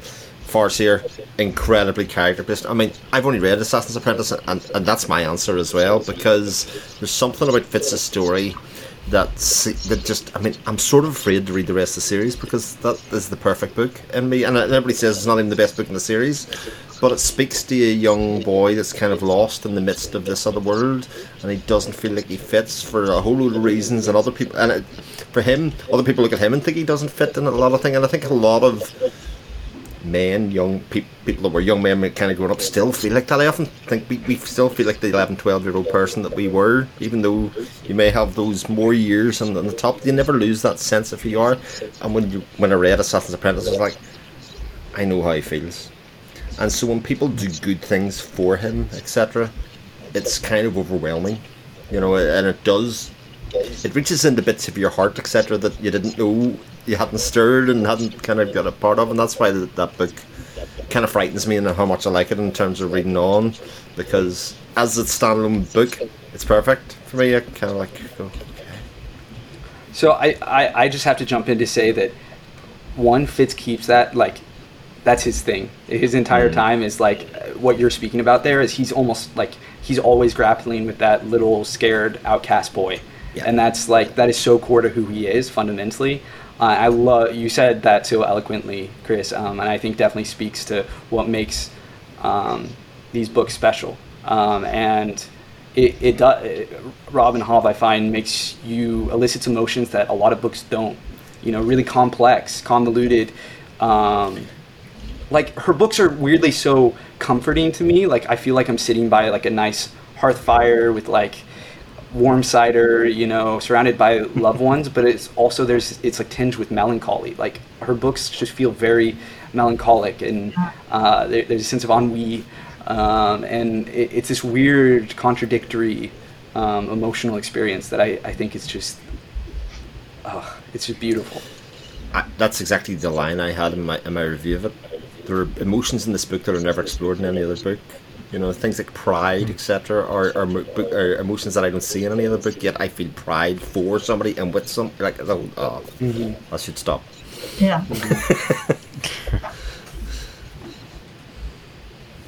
Spot Steve's is going to be something really dark and miserable. Well, I'm looking at my Goodreads list, and I'm like, I just read miserable stuff. I'm trying to find something somewhat positive. It can be miserable. A human heart in conflict with itself is frequently a miserable experience. That's so. Please say the second. The second apocalypse. You know you want to say it. Please say it. I was going to, but is anybody redeemable in that series, though? I mean, Wait, which series? maybe Espinette? Backer. R. Scott Backer. R. Scott Backer. Maybe Well, Espinette? so I haven't read it yet. I mean, I've read the prologue like twice. I've tried, and I'm excited to get into it for the read through. But I guess my question would be, I don't even know if they have to be redeemable, but do they struggle with their sense of self and their do they have those conflicting ideals? Like if they are, do they make decisions that they then feel guilty about, or that they're unsure if we're right? Or are they like? I think it's about a lot of internal kind of torment and questioning, what's right and your place in the world and everything. I still miss the series you're talking about. Oh, Prince of Nothing? Oh, Prince of Nothing. Oh, I haven't read that yet. Oh. Yeah, there's some characters that do. Paromita can probably confirm that there's a couple that don't. I think just a couple. Just this one person who I was. yeah. The moment they came, I was like, please die or go off screen, and they just didn't. And I was very sad with Backer about that. I sort of love the idea that if Paromita ever released a novel, it would be the most grim dark novel ever released. Devoid of all hope for some people. I was trying to think of something not Baker related, so I did think of Mata Zindu from the Dandelion Dynasty. Okay. Okay. Yes, Dandelion Dynasty is also beautiful, beautiful. Paromita, I have a question for you. So what are the characteristics of a successful book in your opinion?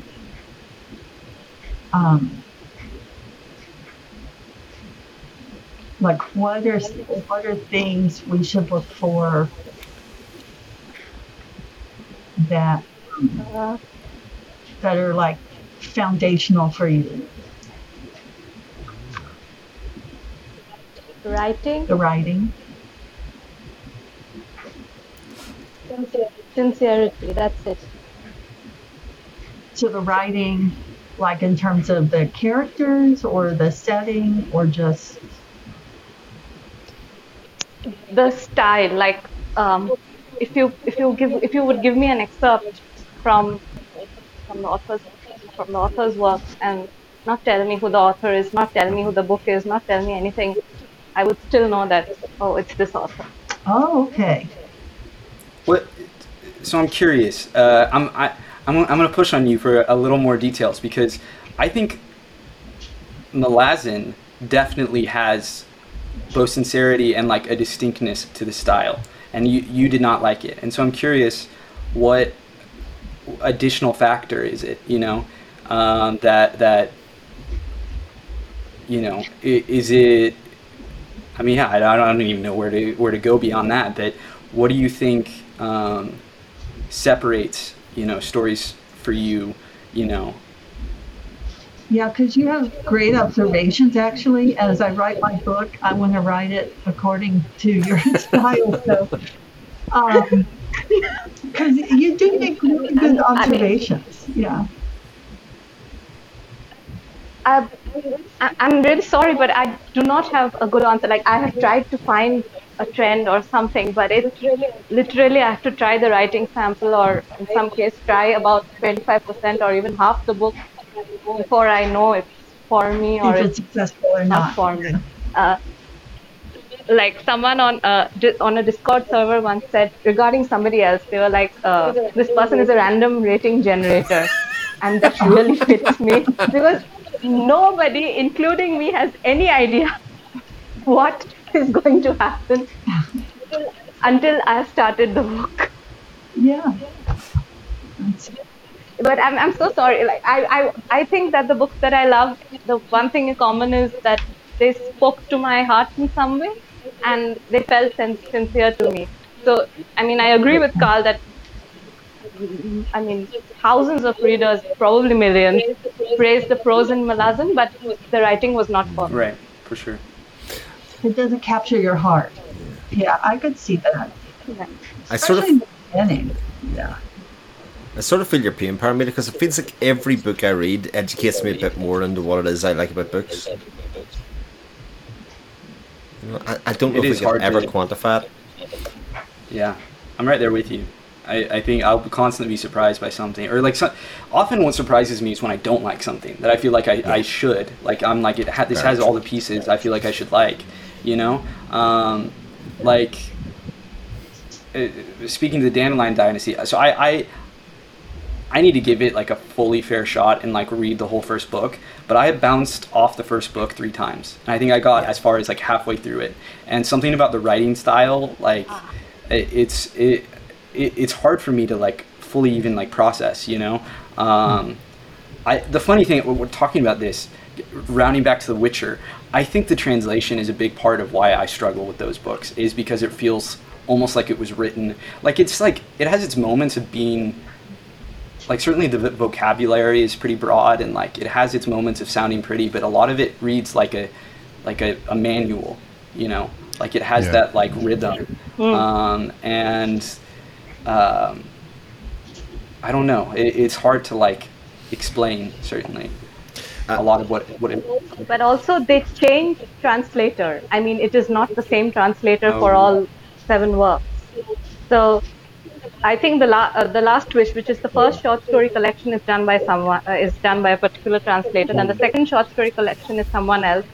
Then for the first novel, they go back to the old translator. And then I think the last 4, at least Lady of the Lake, is by someone else. So I don't think it is necessarily a deal breaker. Like Three Body Problem is like that. Ken Liu did volume 1 and 3, and I'm sorry, I forgot the translator of volume 2, but I think it read seamlessly. I don't think it's a problem, but maybe it's a problem here because he has used very specific nitty-gritties of folklore. Because it cannot be that European readers who are reading it in the language and Polish readers are saying this is a masterpiece, and when we are reading it in English, we are saying, okay, there must be something missing. Joel Martinson's the translator. And that's what I thought. For the second book. Oh, thank you. The Grace of Kings does read like a manual. It almost reads like a history book. The rest of it is. And I mean, I agree with, I relate to what Carl said so much because I started The Grace of Kings and I DNF'd it at 50 or 55%, something like this. And then I was watching this booktube channel, Ponderings of Feet, and he was responding in the comments to me. So I said I DNF'd it at halfway through. And he was like, you DNF'd it just when it gets good. So if possible, carry on. Everybody always says that about a book. So you've stopped reading it. You stopped like just at the very second, and you're like, God damn it.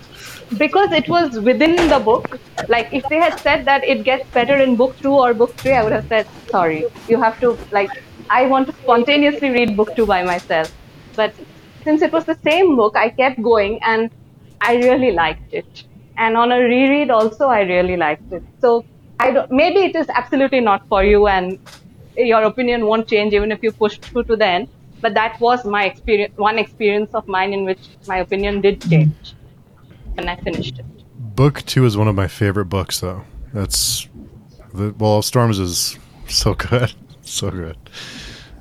So it's worth hanging in there. Too many books. Oh, you're muted. I do it all the time. Okay, I'm back. I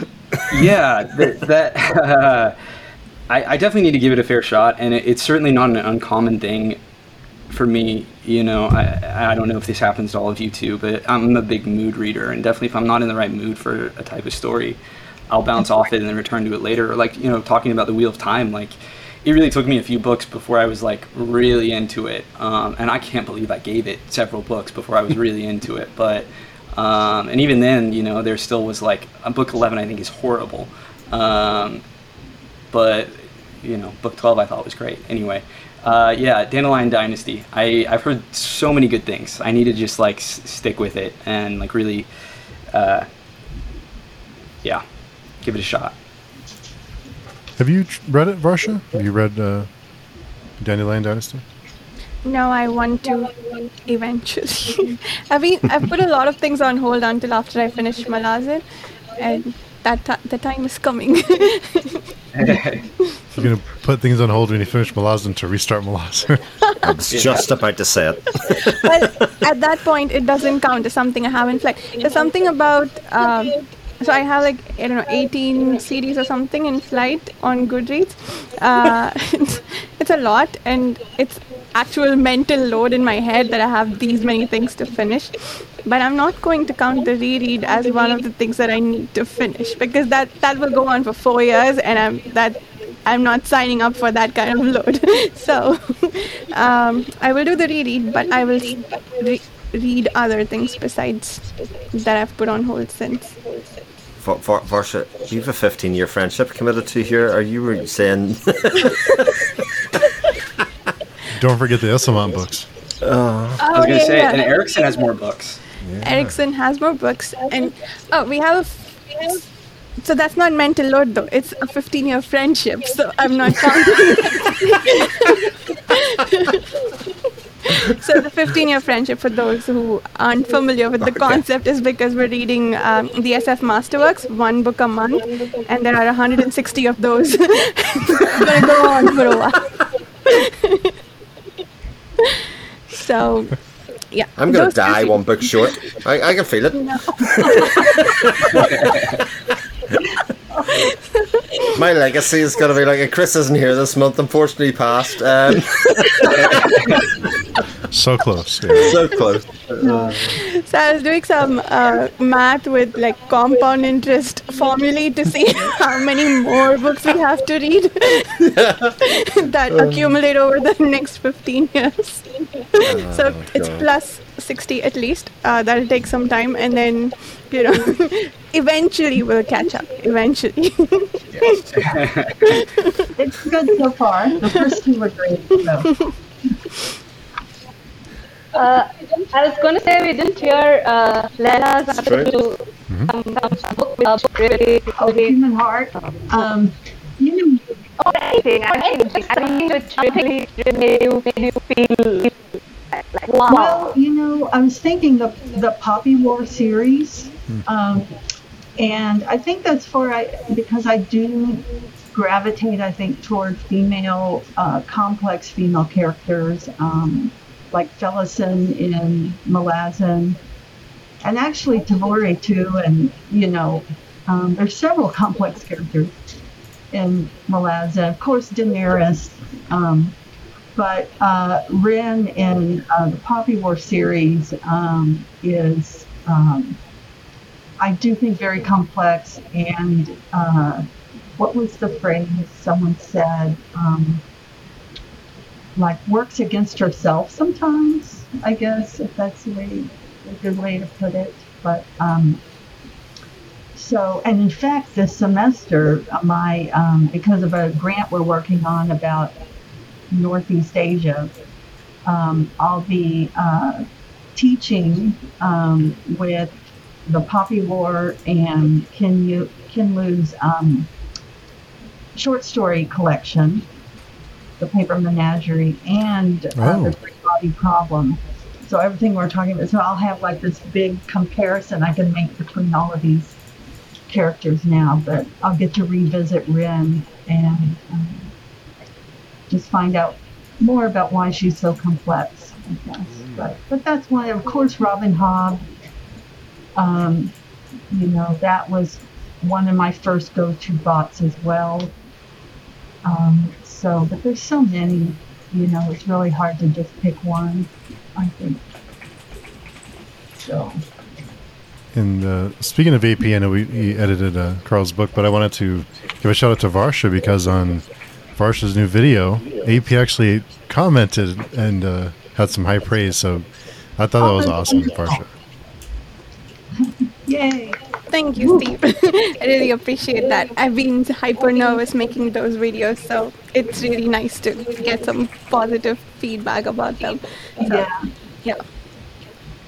Tell us about the series. So it's called Bright Threads in the Tapestry.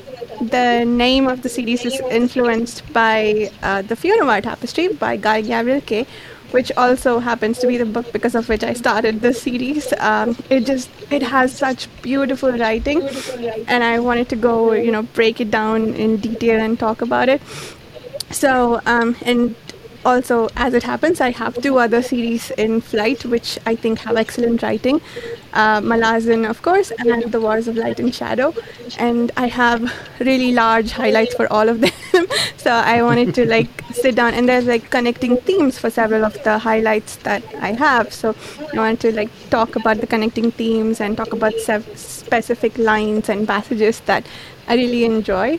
So that's what I'm doing. Each week I discuss one of a passage from either Funoir Tapestry or Malazan or Wars of Light and Shadow. And eventually the plan is to rotate more books in. And other series that I plan is Discworld and Lavi Tidar's books, Central Station and Martian Science. But that's it. Yeah, but thank you for bringing that up. I really appreciate it. It's been a great deal of fun to record, and it's nice that they're getting an audience. My worry was I'll put it out there and I'll get 2 views on it. I'll definitely check it out. That sounds really great. Thank you, Carl. Yeah. Thank you. Yeah. It's AP comments. Yeah, I would never be able to do that. No way. It's one thing to sit and say, I like this book because I like the characters or whatever else is, but to actually be brave enough to kind of say, I like this because, and do sort of even in retrospective or intellectual breakdowns, that's amazing. I've only watched the Curse of the Mistress one, obviously, and it was so good. I actually had a little bit of a chuckle when I heard you read the word brigantine, because we just discussed it actually recently, but it was in that passage that you read out, and I was like, okay, this is nice. I think we had that discussion. I forget whether we had it before or after I recorded that episode, but yeah. I remember we had a long conversation about it. It's so funny. Yeah, it's really neat. Also, just want to say very quickly that Human Heart in Conflict with Itself, I swear, describes all of Guy Gabriel Kay's stuff. That's what he writes about. I just read Lions of Al-Rasan for the first time recently, and now it's one of my all-time favorite books. It blew me, just so beautiful. What was the name? His writing. Lions. Oh, wow. Lions of Al-Rasan. It's one of his standalones, and it left me speechless. It moved me in a way that I hadn't been moved since I read one of the Robin Hobb books that I hadn't read before. It was I found it just really powerful. His writing is absolutely brilliant. I'm reading his works in publication order, and if Our Tapestry is him at the beginning of his career, oh my god, I cannot wait to read what else he's done. But he writes elevated prose, but it is very, very readable. I mean, that's what makes it such an incredible skill. Yeah. Absolutely. It's like music in books. It's like listening to music, but you're actually reading. It's very, very beautiful. It's very different too from anything I've read. I actually got because I've only read Decana of his, but it was sometimes you get to the afterwards, by the author and kind of what they're saying, they kind of brush over them. Sometimes it's just dedications. But I'd read Tegana, and he basically said he read Tegana because of a series of poems by a Northern Irish author called Brian Frieden called Translations. And I get so emotional at that part because it sort of all made sense as to why I connected with a lot of the themes in that book, that kind of that belonging to a land but not belonging to a land, all of that kind of thing. And then somebody from Canada had written that. I always think that lens onto my life or my experiences is just it just makes things so incredible. And it's such a skill in an author to be able to do that successfully. Yeah. Absolutely. I tended to get to one of Rick's questions because he had some just fantastic questions on the forum. So before we wrap up, I wanted to get one of his questions in because he has lots of great ones. I thought he has an interesting one here about what makes an ideal review for you as a reader. So interesting what everyone's opinion on that is. And thank you again, Rick, for the fantastic questions. So who wants to go first? Okay, I'll go first, I guess. For me, the ideal review for me as a reader, what usually gets me to buy a book are negative reviews. So whenever Paromita says this is too bleak for me, I'm like, okay, I'm going to buy that book. No, but it's great because whenever I see negative reviews, even on Goodreads, that people say this book is too violent, it's too dark.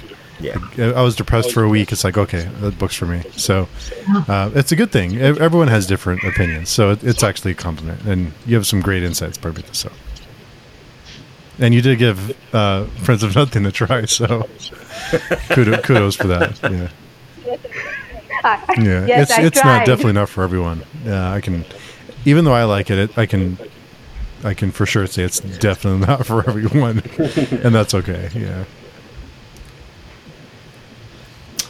I like a review to be analytical. I like to have some analysis in it as to why a certain thing works for you. So there's a couple of people that I think are very, very good at it. At giving broad strokes, but then honing in on just one little small bit that really connected them to it or made them turn them off because of it. And I usually find it's in the insight of that makes me think, that's for me or not, because the little that I do know about my own reading taste, I can kind of either make a decision based on the analysis rather than the kind of broad strokes, because broad strokes could mean anything. I can go next. Oh, sorry. Go ahead, Layla. I was just going to say, I think my approach is a little different. I do look at how many people have responded to this book, like the number of people that have read it, and how many stars did it get, just to get a sense of what's going on. But I really don't, my first, the reason I choose a book has more to do with like a combination of, I guess the genre, if I've heard of the author, the book cover, and so it's really kind of subjective. I make decisions differently every time, because I like to read different kinds of books. I like historical fiction, and I like science fiction, fantasy, and all that. So just many things. But I listen to or read reviews after I've read the book because I want to expand my perspective on it, more than using them to make the decision, So like right now, I've just decided to read another book because I've got a sense of who wrote it, and it's probably going to be pretty cool. And so it just comes in different directions.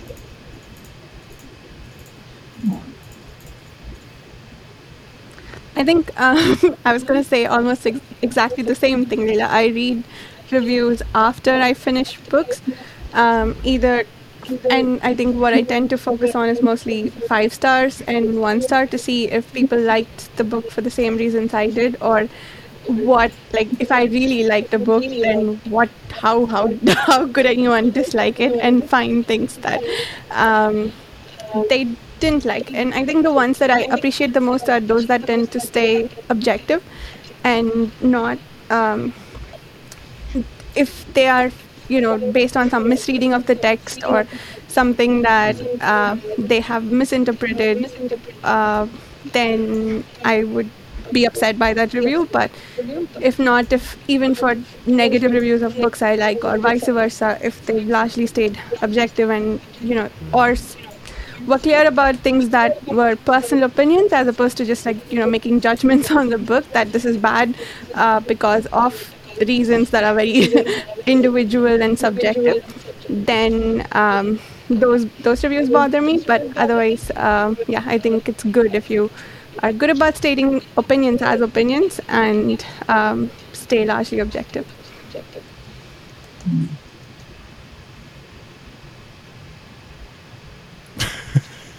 I'll go then. Go ahead.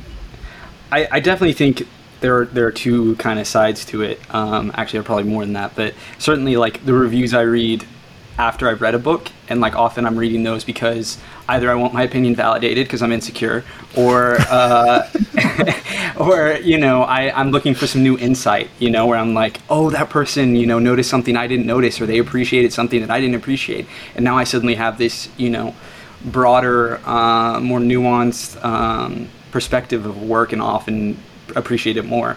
But if I'm looking for something to read,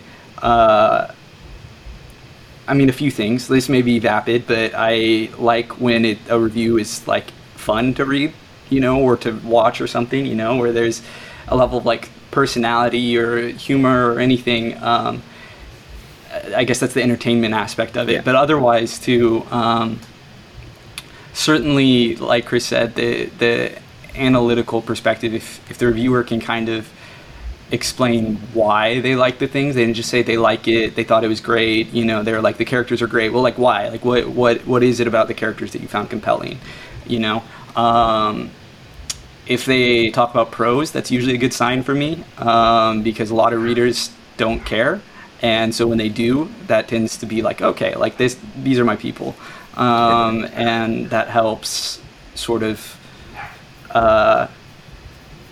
figure things out. When they talk about themes, that's another big thing, and not just in sort of the broadest sense, but like can actually like maybe discuss things in a little more detail. Like I think that's always something I appreciate, is when they it's not just the movie's about sadness, it's like, oh, the movie's about like processing our grief in the wake of blah blah blah, when I feel like they've really, the reviewer has analyzed the work and processed their own feelings and can like explain that often I find is more helpful than just something very broad. I love thematic reviews. Yeah. Thematics are the bit that I really love in books. When a book tells a story, but you come away from going, that actually might have been about something else. That could have been somebody's personal grief in there.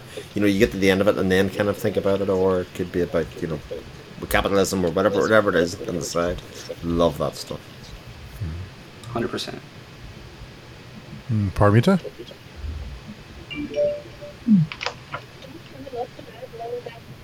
I don't have a lot to add more than what has been said. It's a little bit of all of those things. I do love a good rant review, and I'm thoroughly entertained by them in written and video form. But I wouldn't say I make I take book recommendations from them. They are usually for things that I will avoid, and then I just watch people go, what the hell is going on? And I was, yes, I feel you. But for book recommendations, it's mostly what everyone has said. And before we wrap up, I wanted to ask Carl, and time just got away from us, but how long do you think the strikes will last? If you had to guess, just curious of what your feeling is about the whole thing. My answer is definitely different now than it was a week or two ago, because the Writers Guild is negotiating again. They've just gone back to the table with the AMT, or as it is, the studios came back to the table finally, and that is really good news. I don't think it's going to be an overnight thing.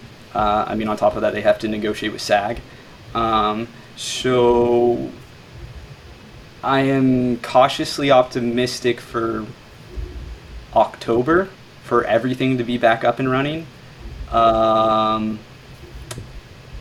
Maybe like mid to late October. I think it's possible it takes as long as December. I don't think the strike will still be happening in the new year. At a certain point, they've just bled so much cash that like they have to get things back up and running.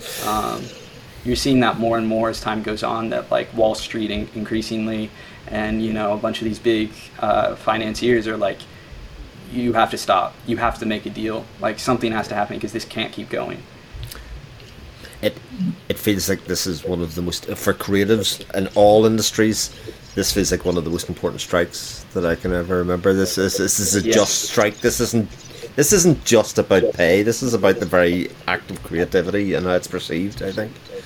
Absolutely. I'm so glad you said that, Chris, and I think that that's something anyone who's listening or watching, that this really is important, really important, and especially if I can tell you I think it is beyond just this industry. I mean, I think it's true in a sense of like labor movements too, that we're seeing a return of like unions having more power, and I think more and more people are unionizing, both in and outside of Hollywood. But that it really is about the future of the profession and the future of creation, and where things were headed was, speaking to like TV writing specifically, I can say like it was going to stop being a real career for most people. And if the writers don't get a majority, like really the key things that they're looking for, it will no longer be a real career path except for like the top. And it's already, so hard to break in.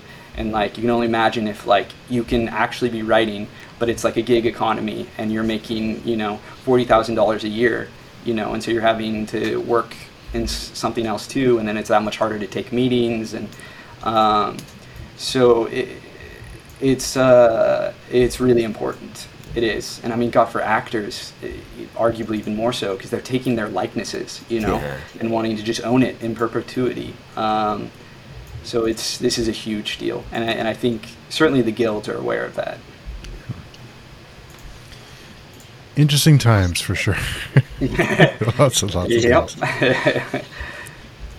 I feel like we can go on for another few hours, but I know all of you have lives to live. So, but before we go, Chris, can you tell us where people can find you? You can find me on my YouTube channel, which is just my name, or you can find me on Varsha channel tomorrow and on Sunday as well, I believe as well. Or you can find me on Twitter, X. Oh no, you can't. I don't post anything. What am I talking about? That's absolute nonsense. Find me on the page Tune Forums is the next best place. Nice. And Carl, where can people find you and your work? So my work is, if you want the ebook, that is on Amazon exclusively.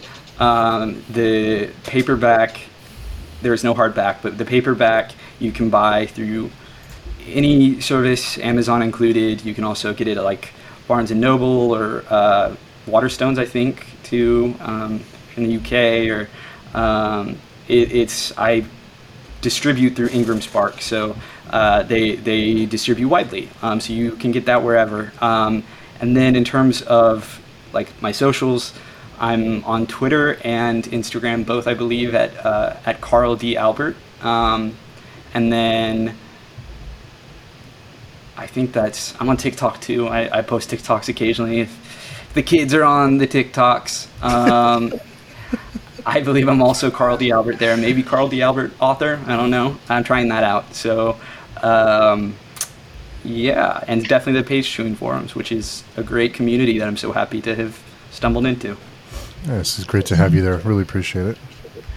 And Paromita, where can people find you and your wonderful insights? And you always have the best questions. Seriously. Mm-hmm. Definitely. I just want to thank everyone for letting me be a part of the panel. I'm on the Page Chewing Forums almost every day, and you can read me complain about stuff there. I don't complain not that at all. much. Hardly at all. Was it as bad as you thought it would be? Because I know you're a little bit nervous. But what are your thoughts now that we're wrapping up?